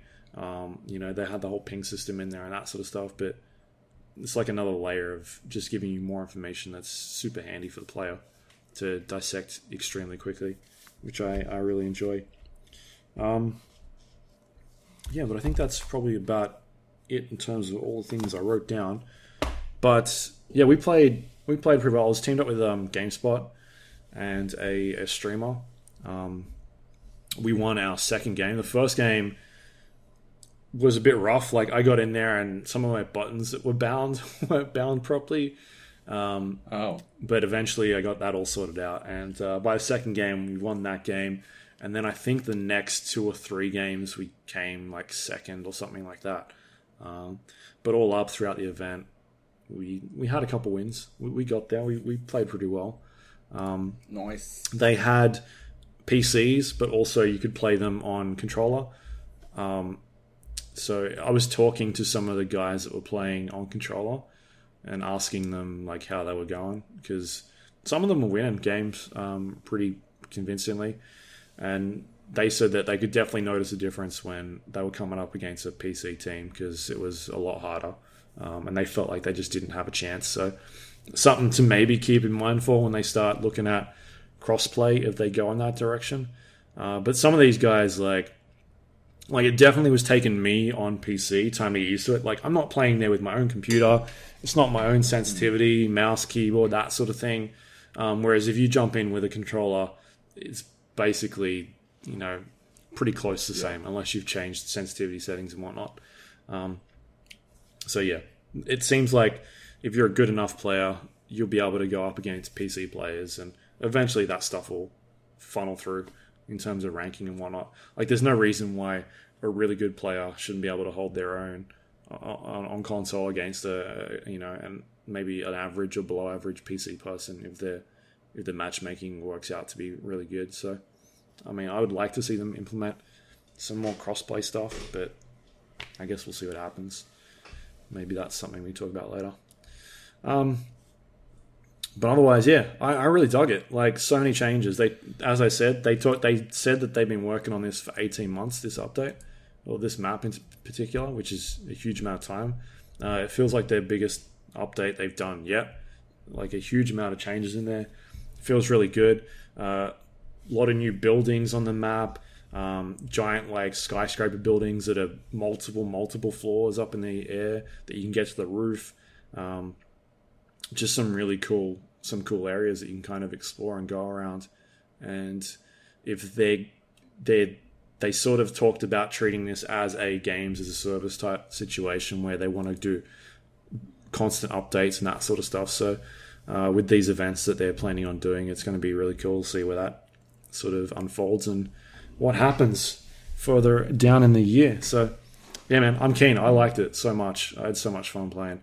I've been playing the last couple of days just on ranked and casual games, just jumping in there and with randoms and having fun. It's been really good. I dug it quite a bit. Yep. Nice. Any questions? No. No. Yeah. I was jealous that you got to go play it. I haven't played it yet. Probably going to check it out today at some point, probably during lunch or whatever. But yeah, it looks really good. I've seen a couple of complaints about the sightlines being too long. Yeah, they're huge. Yeah. But yeah, hopefully they can do something about that, I guess. Oh no, I think they want that. Yeah. They want assault rifles to be in play, and because at the moment it's like Kings Canyon was very close range. It's SMGs and shotguns and that sort of stuff. They want to try and spread it out a little bit more, which I'm cool with. I want to see I like using the sniper rifles in the game. They're a lot of fun. Yeah. I've never really gone for them. But yeah, but they had like pros at the event, and it was tough to get some of those wins. My goodness, people were sweaty. People were definitely sweaty. Not as sweaty as when we play Call of Duty at media events, but they had like guys from TSM there and that sort of stuff. So there was definitely pros walking around. Yeah, a lot of fun. There's a train. I said that right. There's a freaking train. So cool. So cool. But if you haven't seen it, go watch the two Apex trailers. I honestly think it's two of the best trailers for video games released this year. Yeah, they're outstanding. It's really cool. Nice. Apex Legends Season 3 out now. Tight. Alright. Speaking of games that are out right now. Ghost Recon Breakpoint. Have you played any of this yet? Nope. No. Because I've been sick. So I did the multiplayer preview event in Paris ages back. So I hadn't actually seen any of the main campaign stuff at all. Yep. When they did the first reveal, I was so confused. When we've talked about it, really confused about what this game was. It felt like a weird mix between Wildlands and something else. Like, it didn't feel like a Wildlands sequel. And then we had a bunch of people playing the betas throughout the year as well. And the most recent beta was within the last couple of weeks, and it sounded pretty buggy, like really broken. Everyone was saying how bad it was. I've put in about 8 or 9 hours so far, and I've not seen any issues at all. So I don't know what was going on there. It was possible it was an old build and they were just doing tests with network stuff or something like that. Or maybe I'm just not up to the broken bit yet. I don't know. I'm just not seeing... Oh no, we got into the broken stuff fucking almost instantly. Yeah. So I don't like... I was asking... I think I was talking to Kleb or someone last night, and I was like what were we actually seeing that was broken? Because I'm not seeing anything. Like, the closest thing that I saw was a weird animation that was going on for like 5 or 6 seconds, and that was it. But otherwise, everything's been running fine, smooth. I haven't seen any problems with the game at all, so I'm not... maybe I'm just super lucky. Anyway, it's a follow-up to Wildlands. It takes place on a remote island that has been taken over by some rogue ghosts led by the Punisher. And you are on this island after being shot down in a plane. And you're trying to figure out exactly what is going on. And I guess go for revenge. Try and find out what the Punisher's up to. And it's very... like, once I've gotten in there and started to play it, I've definitely looked back at aspects of Wildlands that I've really liked. And it's starting to, like, really tickle those same sort of senses again, which was the getting into an area, like a compound, doing your reconnaissance, finding out where everyone is, and then trying to figure out how to infiltrate it. I never really played Wildlands as a assault, like run and gun. Like, I would always jump in with my silence weapons and take everybody out one at a time, and that sort of stuff, like work my way through, like stealth in, unless things got loud, and then all of a sudden you just start, going for guns out. So yeah, I'm actually having like a lot of fun doing that, and it for whatever reason it feels less arcadey than Wildlands, even though it's got like this weird geared tiered system going on where you find loot out in the world, and it's got different gear stats on it. Like, it's sort of, I guess people are comparing it to like Destiny, but because I haven't played Destiny in so long, I just don't, like, that reference to me is pretty non-existent. Whereas when you play a game like the Division, for instance, you're getting gear and it's got scores on it and it does a certain amount of damage and whatnot, whereas this game's not, it doesn't feel like that at the moment. Like, the weapons are quite similar. What they're doing is, and I think this is what they're doing, the tiered items have like blues and purple or blues and greens and whatnot, and each of those have like a stat boost on it. So you've got like mobility and stamina and stealth and handling and things like that. And when you get these colored items, it adds to those stats. It'll be like plus 10 stealth or plus 10 to, minus 10 to technical cooldown, which is your ultimate ability. And so that's kind of where I'm seeing those stats come into play. I'm not really seeing a huge amount come into like, this gun does now this much damage or it shoots quicker. At least at the area that I'm in. Maybe that changes later on, but it doesn't seem to be hugely noticeable in terms of like the weapon differences. You can definitely find, right at the start, right? I don't know if you took the shots or not. Right at the start, when you come across that cutscene where someone gets murdered at a fucking helicopter, your team, did you choose to engage those people? Can't remember. If you did, you would have noticed that they were level 100. Oh yeah, I've come across those guys. Level 2. Yeah. And if you engage them, you would notice that you would die in 2 shots, and they die to, I think it's, 15. Yeah. Unless you shoot them in the head, in which case they're an insta-kill. So when we did it in the beta, when I did it in the alpha, me and Kleb, we died a couple of times just trying to do that, see what we could get away with. When we did it in the beta, we all headshot everyone down there, got some garbage loot. That was cool, but there's zero question that there is damage modification in there.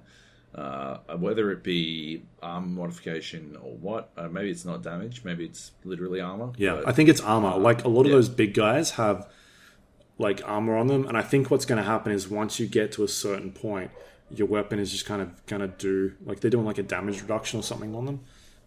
Like you said, I think that's what's going on. So yeah, there's definitely like that level system definitely has its impact. I mean, if you can probably still, you're in the free roam section, you can probably still find a fucking base that is level 150 right now. Oh yeah, I've been into them. Yeah, like as long if you don't headshot them, you will die. Yeah. Real fast. And they'll have drones and shit that make it even tougher. The drones are hard. That's that's what people are talking about. I think in terms of the Division shit is that there are areas you can't go to because you're not powerful enough or whatever, but it's not reflected in your actual gear. It's reflected in the quality of your kill, Yeah. Which I don't really agree with. Yeah. On a fundamental level, to be honest. I remember when I watched the first trailer, I had a problem. The shooting didn't seem right in that trailer. Like something felt off about it. It felt like really, like it didn't have weight or something. But like playing this, it feels like Wildlands. I'll get a sniper rifle out and aim it at a dude, hold my breath and fire a shot off, and I'll hit that target. You know, you got to follow the bullet drop and whatnot. But otherwise, the shooting feels pretty good from what I've been playing. The thing that I like about it the most, and it's crazy, but there's this thing called guided mode and exploration mode, and they've done this in other games before. I think they first put it into Assassin's Creed, where they kind of turned off a bunch of the the game mechanic-y stuff and just kind of let you walk around and explore for yourself. And the way they do it in this game is they turn off your objective markers. So you get an objective to be like, generally to be like, go find Henry or some dude. And you get a marker on the map. And you go to that marker and Henry's standing there. Whereas in this sort of exploration mode, and they say it's the way that the game is meant to be played as well, which in that case, I don't know why it's a toggleable thing. It should be the default way you play it. If that's the way they recommend you to play it, that's a different argument. But what they do is, now Henry is not a marker on the map. He is now 3 or 4 clues that they give you. And it'll basically be like, he was last seen northwest of blah blah pond, which, you know, and then it'll give you another clue like, you know, southeast from this area. And so like they give you all these locations, and then what you do is you look at your giant map that you've got, and you're now deciphering like all these different clues that they've given you and being like, all right, where should I go look? And then, so it's Sea of Thieves. Yeah, sort of. Yeah. Nice. But I think it's more the clues that I've seen have been generally, they started off pretty basic. They get to a point where it's like, start looking near the destroyed car or something like that, or the destroyed vehicle. And like it gets that detailed at certain points. And so now you're like, all right, I'm looking on this map. It's saying it's north of here, but it's also saying it's to the east of this part on the map. So then you start triangulating like locations on your map, and then you put down a beacon. And you're like, I'm going to go look in this area, and eventually, like you get to that area, and you could be off by a little bit or whatever, but you start like exploring that location, and eventually you get to the point, you know, you find Henry or whoever it is you're looking for. I fucking love that. It's so cool. I'm 10 hours in, and I've been playing it the entire time this way. The map is really, I guess, like it's like a military map. It's got the contours of the elevations and that sort of thing on the map. Yeah.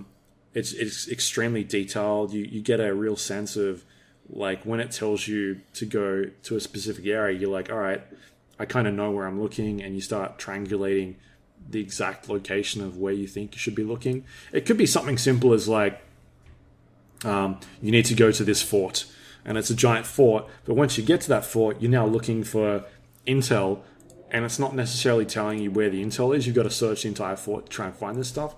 And I'm having so much fun playing it this way, as opposed to being like the game literally putting markers on your screen telling you where to go, like as a fetch quest. It feels like I'm playing a bit more of a puzzle game, like you said, Sea of Thieves. Yeah. And I dig that. I don't know if I'm going to get to a point where I just get sick of it and I'm like, just tell me where the fucking thing is I need to find.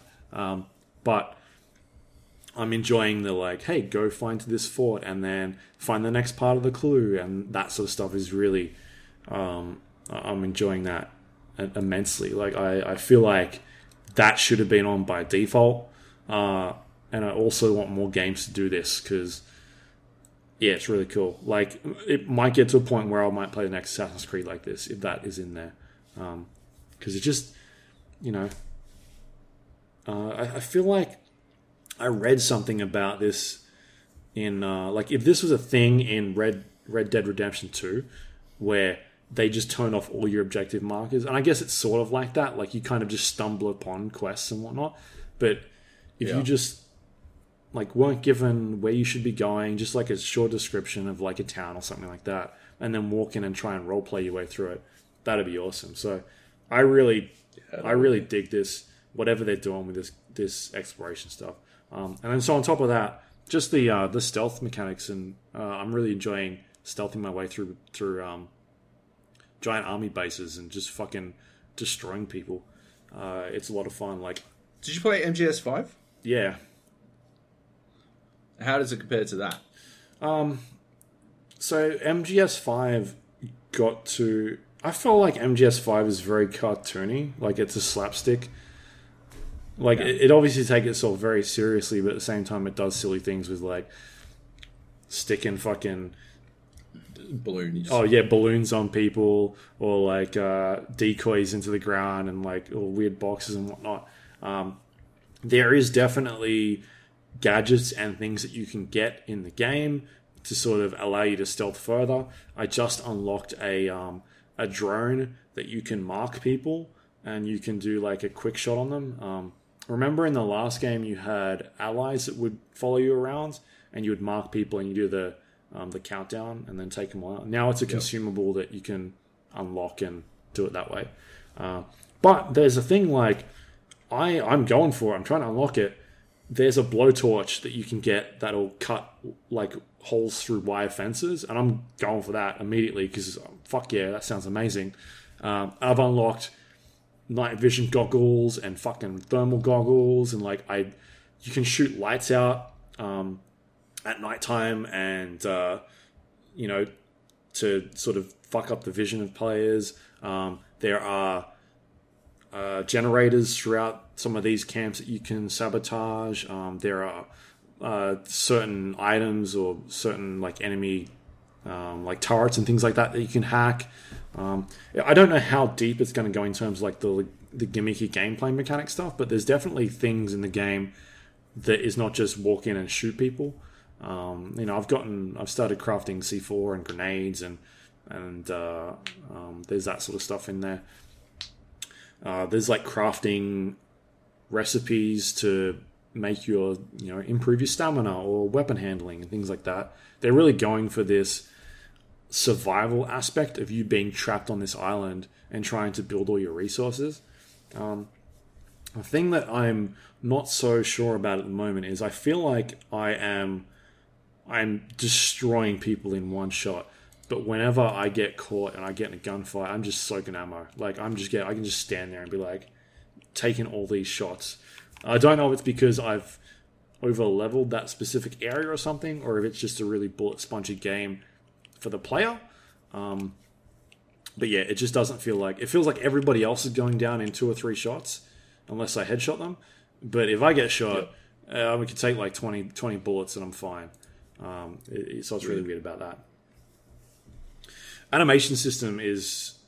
They're doing some really cool things with that. In particular, the first time it happened, I was walking down a hill, and I don't know if this is in the beta, but I was walking down a hill, and the hill got too steep, and then so the guy starts like sliding with his feet, and it got to a point where I was like, oh, this is pretty fun. I'm just kind of like sliding.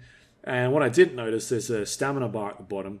And once that stamina bar hits 0, it's not a good thing. And all of a sudden, my guy just starts rolling and tumbling down this hill. I fucking lost it. Like, I was laughing so hard because something you do not expect to see. Like, I've not seen that. I don't think I've ever seen that before in a game where you lose your footing on a hill and off you go. That's it. It starts rolling down the hill. So that's really cool. Like, they're doing things in terms of realism and like trying to manage your stamina and whatnot. But on the other side, it's like, why am I being shot at and I'm taking like 20 rounds to try and kill me? Like, I feel like maybe I do need to do it. Maybe I fucked up and I've chosen the wrong difficulty. I'm thinking I might go back in there and put it on another tier up for my difficulty because I want it to be challenging. I want to feel like I'm stealthing the game, and if I fuck up, then I want there to be consequences, right? Yeah. And I don't feel like I'm having that at the moment. So, I think I'm going to go and change the difficulty. But yeah, just like the animations of walking up hills and the amount of like energy that will take, and you got to really manage like I don't know if I can really walk up this hill. Maybe I shouldn't. Maybe I should go find a motorbike and motorbike my way up there. So yeah, I'm digging all that sort of stuff. I think I'm 9 hours in, and my story progress is at 0%. I've not done anything. I've done so much in this game, but I've done like no story progress, and the amount of area that I've covered on the map is so small. Like, yeah, I'm very surprised at how much I'm enjoying this so far. I don't think it's doing like anything wildly different from Wildlands, but I'm just enjoying what it's doing. Like, I'm having fun playing it. It might get to a point where I just feel like I'm literally doing the same thing constantly, which is what a lot of these games are, right? You just jump into a base, you annihilate everybody, and you go to the next base. Do the same thing over and again. Yeah. And the puzzle element is trying to figure out how to get into those bases and how to clear everybody out. So yeah, that's the parts that I'm really enjoying, like flying my drone in and doing recon and tagging all the enemies and then being like, all right, how am I gonna deal with my entry and that sort of stuff. So that stuff is really cool. There's different weather effects. Game looks amazing. There are drones that fly overhead that can spot you and call in reinforcements. Where you got to like hide behind trees or hide in the grass. The grass looks phenomenal in this game. I think that the drones and they do like spy planes that kind of fly over every once in a while. I think that's happening way too often. That needs to be toned down, I feel like. Because I just don't really know what that's adding. I guess as a team, it'd be harder. Like, if you're playing with 3 other people trying to communicate, like, there's a drone coming, get the fuck down, and then everybody gets down or tries to get out of the way, then that's probably more rewarding. But playing by yourself, it just kind of gets tedious of being like, oh, here comes another drone. Right. I kind of know what I'm doing. It just feels like they're coming too often, and they're not really causing any problems for me anyway. Yeah, I haven't really had a chance to play around with any of the co-op stuff in terms of, there's this whole injury system that they've got in there, and being able to pick up your injured players and that sort of thing. That seems really cool. So haven't had a chance to do that, but I want to. There's tons and tons of stuff to do. There's like the PvP section, which I haven't checked out. There's faction assignments. There's weapon attachments that you can go out and get in the world, which the last game had as well. And there's kind of like your main missions and your side missions. And it seems like it's not... like, there's a story and there's an overall arc to the story, but you can kind of just jump in and play it your own sort of way or in your own order. And there's obviously these areas that are like, you need to be level 150 or have a gear score of 100 to try and get in here. But it seems like you can still do it. Like you said, you can just go in and headshot people if you want to, or stealth your way through it. So yeah, I'm pretty surprised at how much fun I'm having so far. Whether or not that tails off in the next couple of days, I'll see. But yeah, I'm digging it. I'm surprised it's not a broken mess, because all I heard was how broken this game was from the beta. It was so fucked in the beta. Oh my lord. Yeah, it was so fucked, and it just didn't feel satisfying to play in any sense. Yeah, because it just felt like you were like, it wasn't like DayZ fucked. Like, you weren't getting heavily punished for the mistakes. It was mostly just like goofy fucked. Yeah. Which I think is more poisonous at the end of the day. I just can't personally reconcile the fucking gear system, to be honest. Like, just fundamentally, I feel like adding a Division-style gear system is a mistake that I don't know how I'm going to get over. Right. Like, I want to play it, and I think it's something that we could probably play together, which makes it better. Right. But the thing is, I don't understand what the gear is doing. That's my point. Like, there's a gear system in there, and I don't feel like it's doing anything other than giving me mobility stats. And even then, I'm like, It just feels like a system that's in place to slow down progression again, or to, like, it just feels like unnecessary gamification, in my opinion. Like, yeah, the idea that, like, we you don't need to craft shit or whatever. Like, we can't just pick stuff up, and the fact that I can't just go to a location and get the attachment I want for my gun or whatever. Fuck, I gotta unlock it somehow or find it or whatever. Yeah, so most of the base guns have attachments on them, but it's like the extra. Yeah. Like if you want to find different types of optic scopes or things like that, then you can go, all right, where is it? And then look on your list and then click on it, and you can pin it. Oh, by the way, you can pin multiple objectives as well, which is fucking amazing. Like every game needs that. Yeah, but go ahead. What were you gonna say? That's about it. How does pinning objectives work with the exploration system? Oh, so you basically go into your map or your objective screen, and you can ping 3 objectives, and you click on the one that you want. And then it kind of moves over to the log, and you just slot it into whichever log you want, and then it's there, and it shows you your clues. Right. Okay. Yeah. The only thing I'll say about that is it's a bit intrusive because it's always, or for the most part, it's always there. I've got my HUD set to dynamic, which means that if there's nobody around me, then element starts switching off, or if I'm not in an objective area, then it starts switching off. Right. What I would like to happen is the map to stay and the fuck off the objectives. Like, I don't need to see the objectives if I'm in an area that I know I'm in. Yeah. Piss off. Map, you can stay.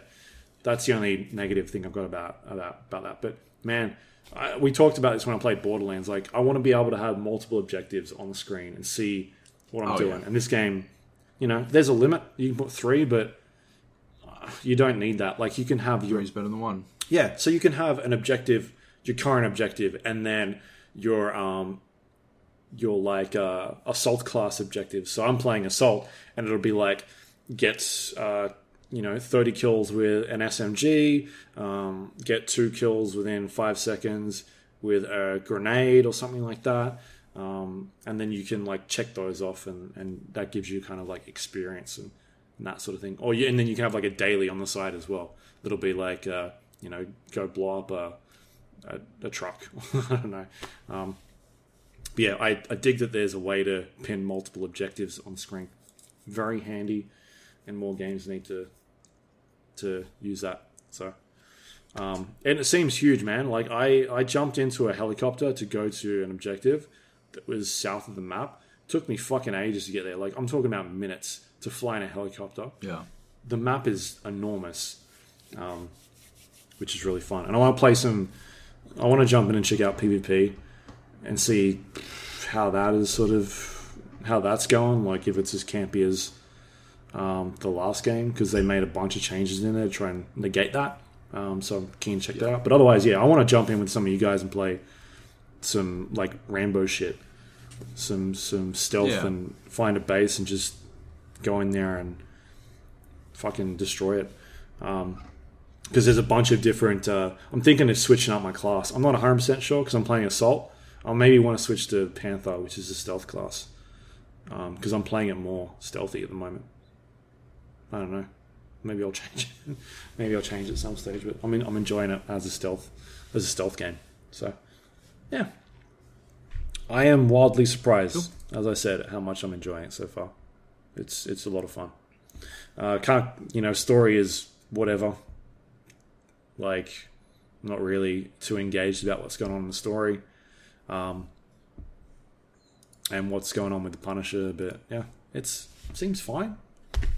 Like, yeah, if you like a shooty game, and you like I feel like it's a bit more hardcore than, or at least the game that I'm playing feels a bit more hardcore than Wildlands.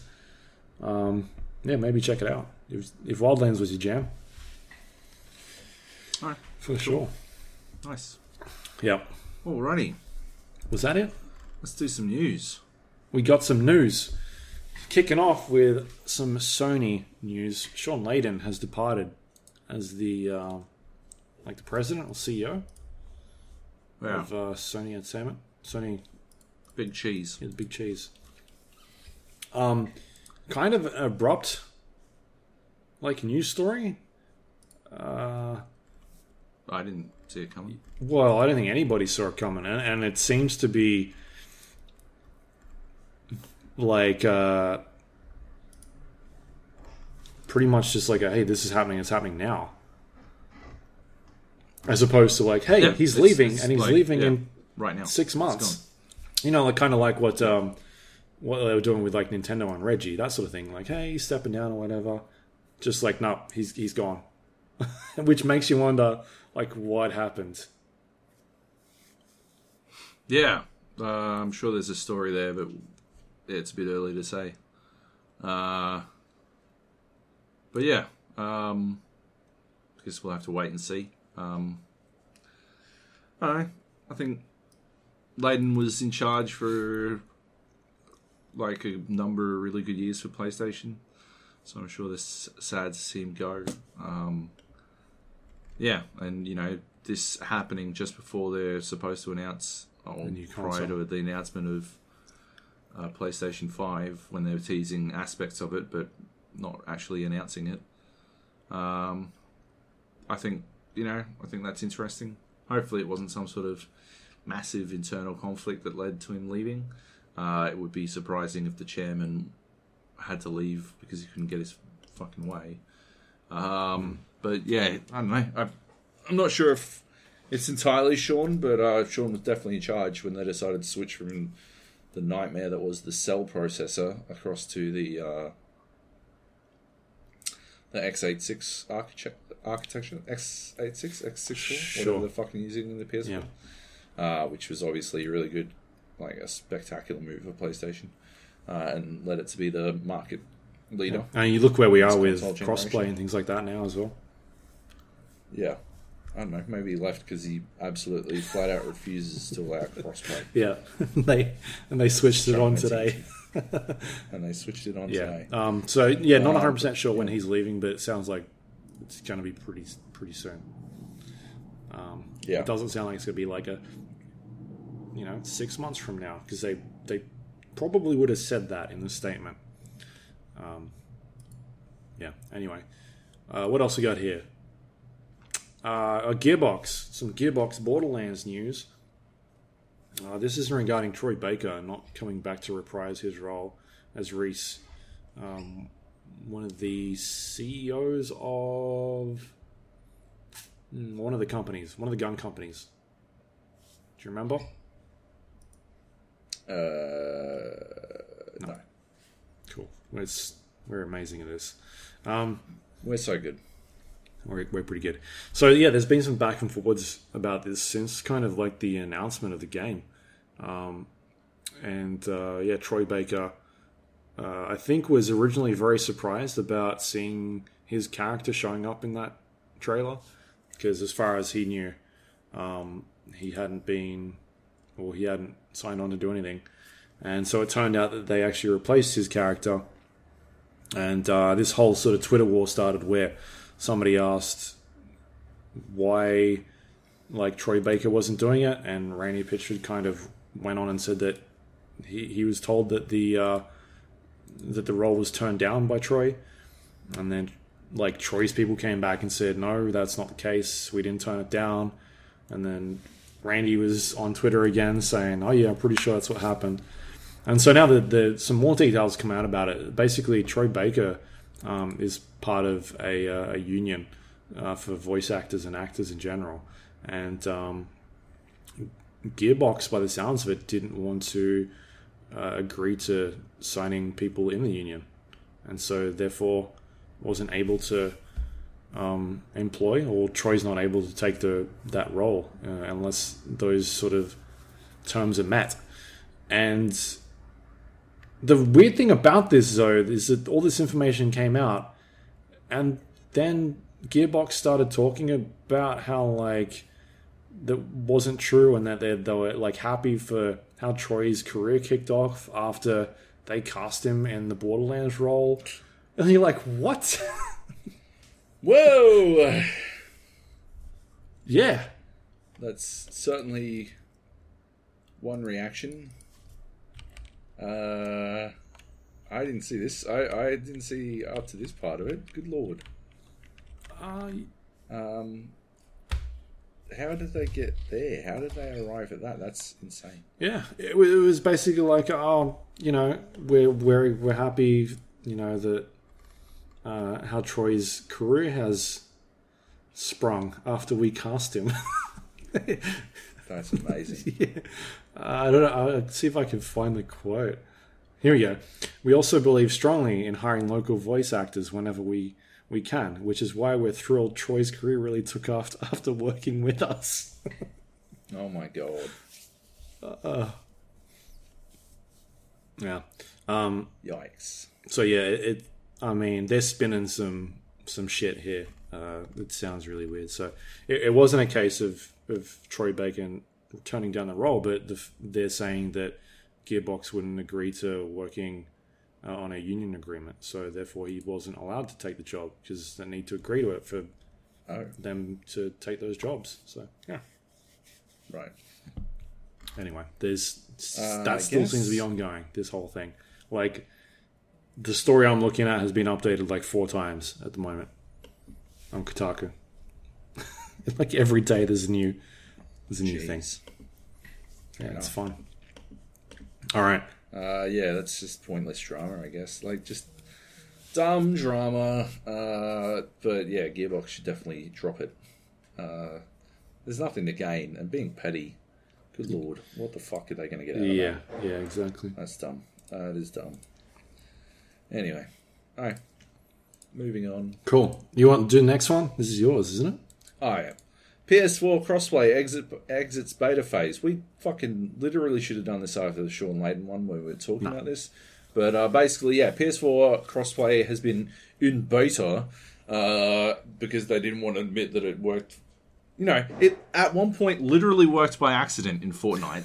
By accident. They turned it on accidentally. So they had to beta test it to make sure that it worked fine. Even though, yeah, it was so simple to do that they had it working by accident. Anyway, it's officially exiting the beta phase and is now an open option for all developers. Should have happened a long fucking time ago. It's awesome to see it's happening now. I think PUBG just went crossplay as well, PS4 and Xbox. So that's pretty cool. All console games should have crossplay, in my opinion. I strongly believe that. I also strongly believe that console players will get fucking pantsed if they try and play against PC players. But if they want to, just go for it. If they want to get froggy, then jump, baby. Yeah, like if that's what they want, then they should do it. They shouldn't be restricted. Yeah, that's basically it. I don't know. Crossplay, it's just more people to play with at the end of the day. It might not matter that much to your listeners over in America, Luke, where the population levels are much higher. But for my listeners here in Australia, yeah, we still deal with population limitations from time to time. So yeah, it's definitely a good thing. Yep, yeah, for sure. And the final piece of news is Arnie is in Mortal Kombat 11, or coming to Mortal Kombat 11 as part of a Terminator promotion. And I believe Sonya Blade is getting a was it like a Terminator Hunter skin, or basically just a Sarah Connor skin? So she gets to dress like Sarah Connor. Yeah, I'm loving the marketing efforts they're doing with games for this Terminator movie. I've absolutely zero faith that it's going to be any good. At this point, I expect it to be terrible. But, yeah, I love what they've done to promote it. Yeah. I think fucking they've had enough there's more bad Terminator movies than there are good ones. So my default position is this one's probably going to be bad, but I am keen to be proven wrong. Yeah. And outside of that, yeah, the fucking Terminator stuff in Mortal Kombat 11 looks fucking sick. They're doing awesome shit. You watched the trailer, obviously, because you shared it with me. The bit where Scorpion lights him on fire and he turns into just a fucking skeleton. Oh my god. Is he invincible at that point as well? Like the fucking spear doesn't work and stuff. I don't know what's going on there, but fuck, it was cool. It was so rad. Yeah. Yeah, like that is how you do that shit. Breakpoint's got some Terminator shit coming as well, which I am excited to check out. Just because of just off the back of the quality of the Predator stuff. One. Yeah. Oh my god! Just do another fucking Predator one. Just do a fucking Predator game, damn it. Anyway, they are doing a Predator game, Joe. Apparently. Shut up, you. Anyway, yeah. What do you think? You love Arnie? Yeah, I it's weird. Yeah, I mentioned this to you guys. It seems like they've got two different voice actors halfway through that thing. I don't know what is happening at the start of that clip, but then all of a sudden, like halfway through, it's like it sounds more like Arnie. Like it's not him, but it's not even trying to sound like him at the first part. I'm actually the voice actor. Oh yeah, that makes sense. Yeah, so I hope that's all coming together for you. That's my Arnie, by the way. It's me, Dr. Boctor.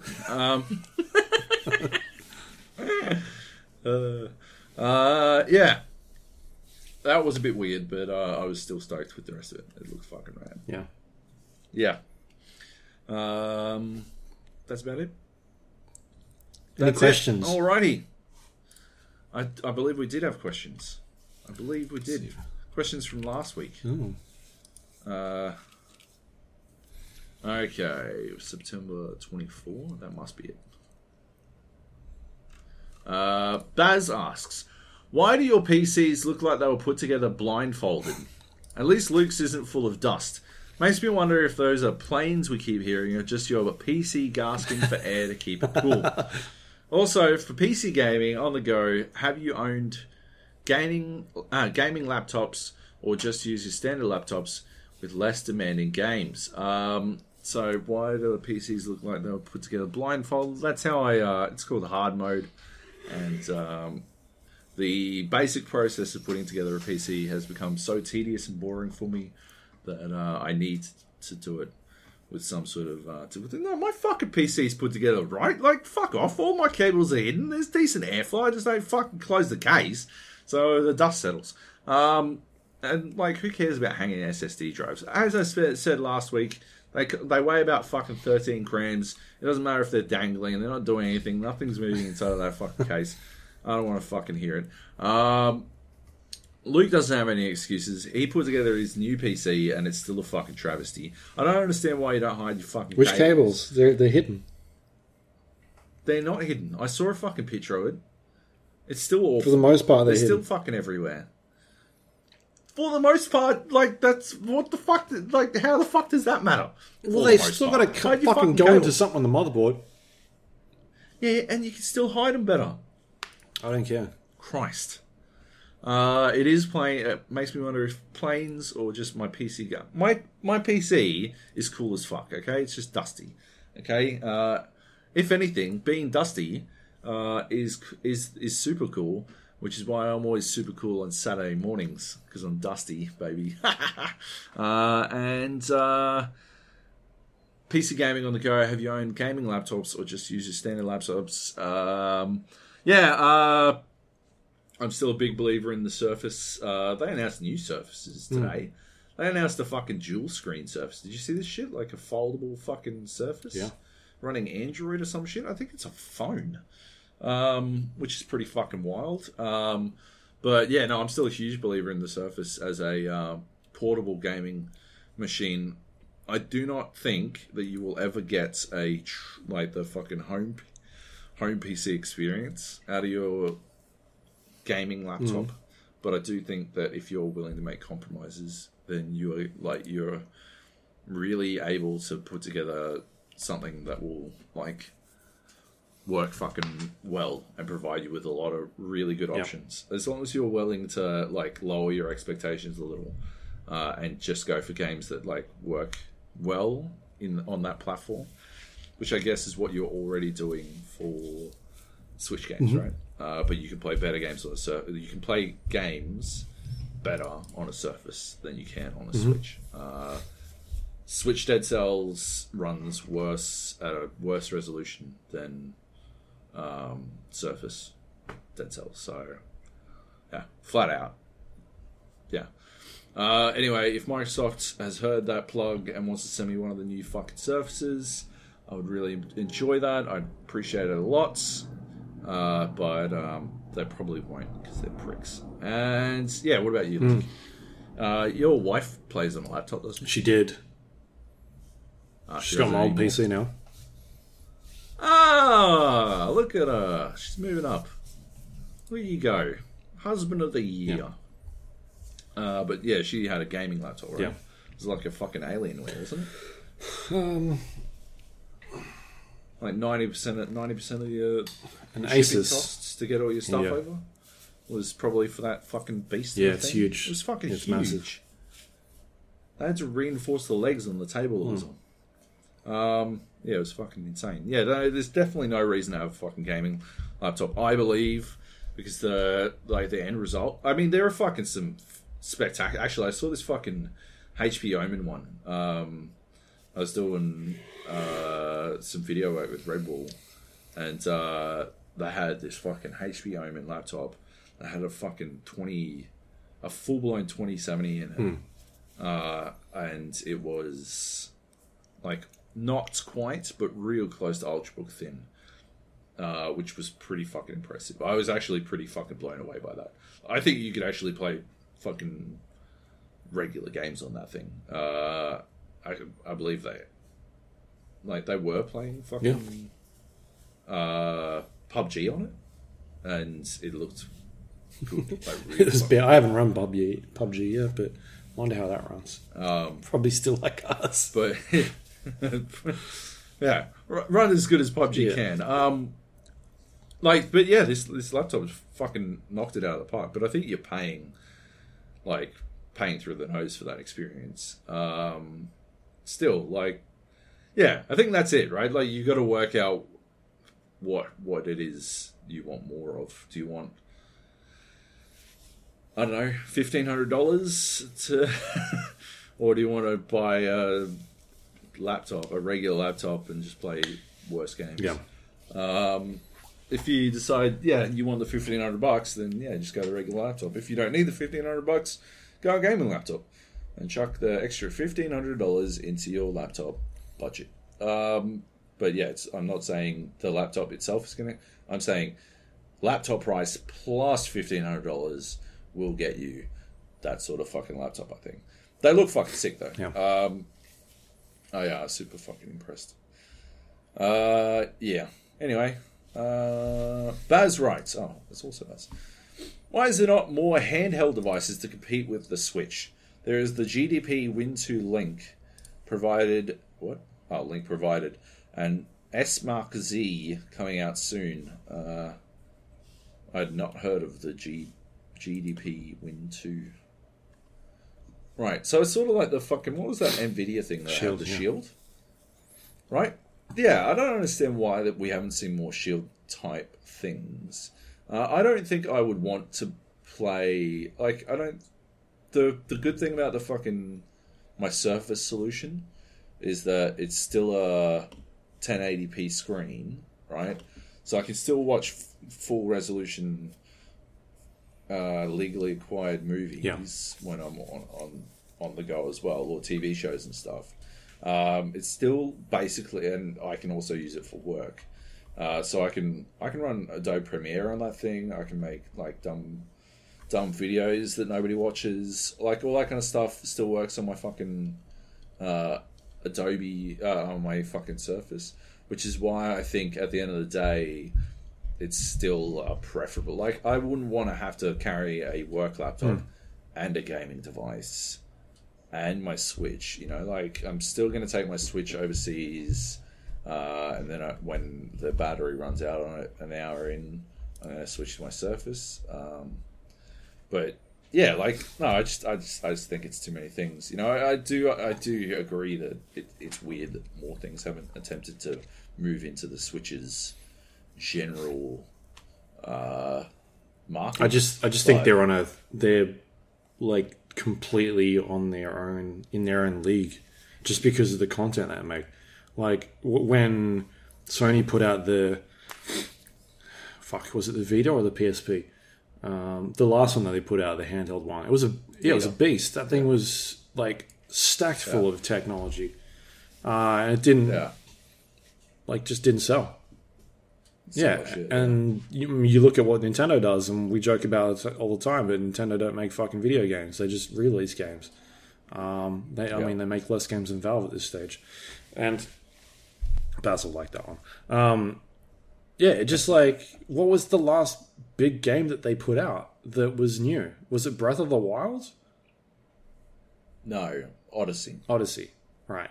Like, Mario Odyssey. Big AAA game. Although, people are going to argue that it's Mario Maker or something like that, but they just... I suppose. They just don't put out, like... It's a lot of remastered stuff and older games. I just don't... I think they're in their own sort of little bubble. And it's working for them. They got that nostalgia thing going for them, so... Like, I don't... And I suppose it would be daunting to attempt to approach their market as well without the same... Their fan base is so big. Seeing the test cases like the Vita that have gone before it and failed, it would be a daunting move. Yeah. Like, the Vita was an awesome piece of hardware. It was so good. Just... Nobody bought it. Like, it even had good games on there. So... Yep. Anyway. Yep. I had two of them.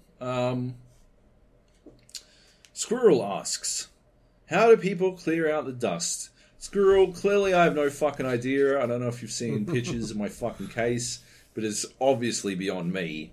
I think most people just try to not let there be dust in the first place. But beyond that, I've got no fucking clue. Like, do you put dust in there every week or something? Is that your thing? Obviously, what I do is I vacuum the rest of my house, and you got to put the dust somewhere. Right. So I'm like, fucking... That's where your hose goes from the vacuum cleaner, right? Straight into your PC. That's how you vacuum. The fan on my graphics card is actually what's sucking the hose. And because I don't have sex with my vacuum cleaner, there's no cum in my computer. So, which is obviously a good thing. You don't want cum in your computer. No, who would? Then it's a computer. How long have you been working on that before? Like a couple of years. I'm nearly there, I think. Need some work. Anyway, Luke, any thoughts on how to clear out dust from a... I used to get the... I used to kind of just open up the sides and take it outside and use air canister on it. Right, yeah. I might do that. I might try that. I'll have a punt at that. Yeah.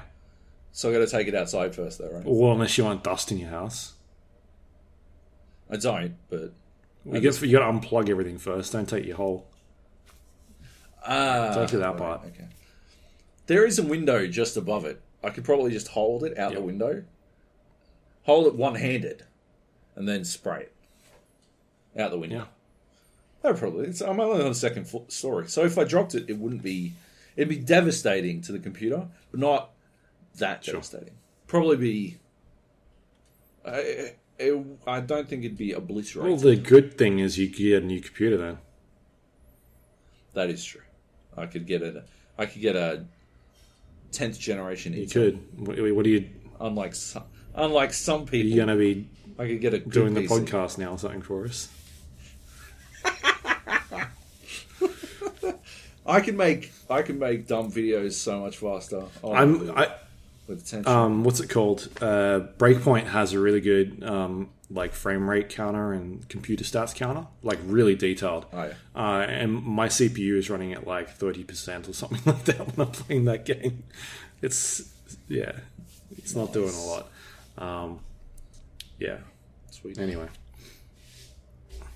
that's it. That's the questions for this week. Thank you, everybody. Good breadth of questions.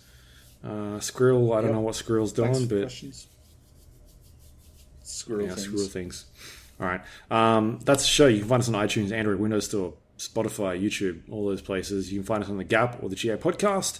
If you do have a couple of moments, please rate and review the show. Helps other people find it. You can email us, thegapodcast@gmail.com, otherwise.com. See what I did there? You can... That's my joke! Stolen. You can also find us on Discord, thegapodcast.com/Discord, if you want to jump in and leave us any questions. If anyone's playing Breakpoint, jump into there. I changed one of the channel names to... I saw. Hunting the Punisher. Yeah, with a little skull as well. Yeah. I think that was the... I can't remember what channel it was. Division. It was... How come when you add emojis, it's always like they're colourful, and when I add them, they're fucking shit? I think because you're not very good at this sort of stuff. Why is it whenever I ask you a genuine question, you always tell me it's because I'm not very good? Well, it's just giving you truth. You never fucking answer the question, though. I don't know how you're finding these emojis. It's like, are you going to the 1980s and finding them and then coming back? Look, my time travel machine only has one function. Yeah, to copy and paste through DOS. Yeah. All right. You can also find us on social media, facebook.com/GAPodcast, twitter.com/GAPodcast. You can find us on YouTube, thegapodcast.com/YouTube. We're also on, that's everything. Our website, thegapodcast.com. You can find all the links to the things we just talked about, including past episodes of the show.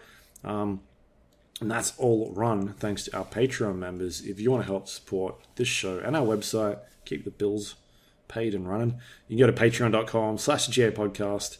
And thank you everyone that does it every month. It is greatly appreciated. And I think that is it. You got anything you want to pimp out for this week? We got a story going up tomorrow on Red Bull that is about how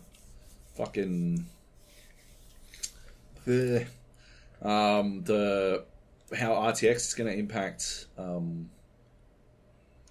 competitive gaming, which I think Nate wrote that up. It's pretty interesting. He had to branch out. It's interesting how that story sort of came about. Because his initial reaction was that it was going to, be huge in games like Battlefield, but he actually found it to be a much bigger deal in the likes of Call of Duty and stuff, which is pretty cool. It's a good story. Definitely read it, and you have a piece up on Red Bull talking about ranks, yes, which is an interview. The only interview that anyone fucking got, so that's pretty cool. Oh yeah. I think Lad Bible interviewed them as well, but that was a video. We can't compete with Lad Bible, but apart from that, we did scoop every other cunt. Yeah. So that was with Drew McCoy, the lead, and also the lead on the ranked mode as well. Chin. Very cool dudes to talk to. And you sent it to me in a fucking docx file, which is the worst thing that has ever happened to me. I'm going to send it in a notepad next time. That'd be fucking better. That would actually be a fucking... What's the other one on here? Word something. WordPad. Word. Yeah. That's what you get. Send it in a fucking XLX I'm going to file. PDF it. XLS. XSL a spreadsheet file or something. PDF, yeah, that'd be better. Yeah. Yeah, each word is in a new cell. I can do that. Yeah. So you can go to Red Bull for that. You can also go to Survivor.com. I put some stuff up for Apex Legends as well. Just some first look stuff that's not really relevant anymore, I guess. Yeah. But yeah, there's a couple articles up there. It was busy week. So anyway, it was good fun. Apex. I like Apex a lot, so it was good to meet everyone and get to talk to some of the devs that with some of the issues that I've got with it and some of the things that I liked. So yeah.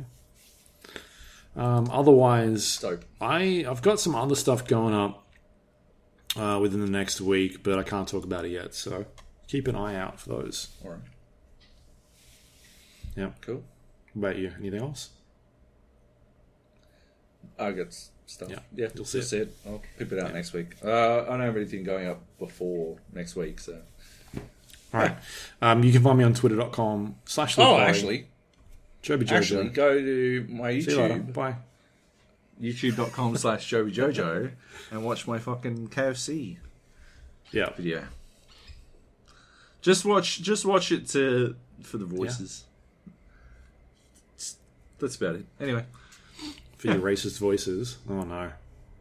They're not racist. No, I deliberately steered away from any racist You said there was a British woman or something in there. I can't be racist against British people. Because they're my oppressors. As a 3/4 Irish. Okay, fair enough. Yep. Okay, whatever you say, Dr. Bokta. Dr. Bokta. Alright, that's it. Thanks everyone listening. We're back next week.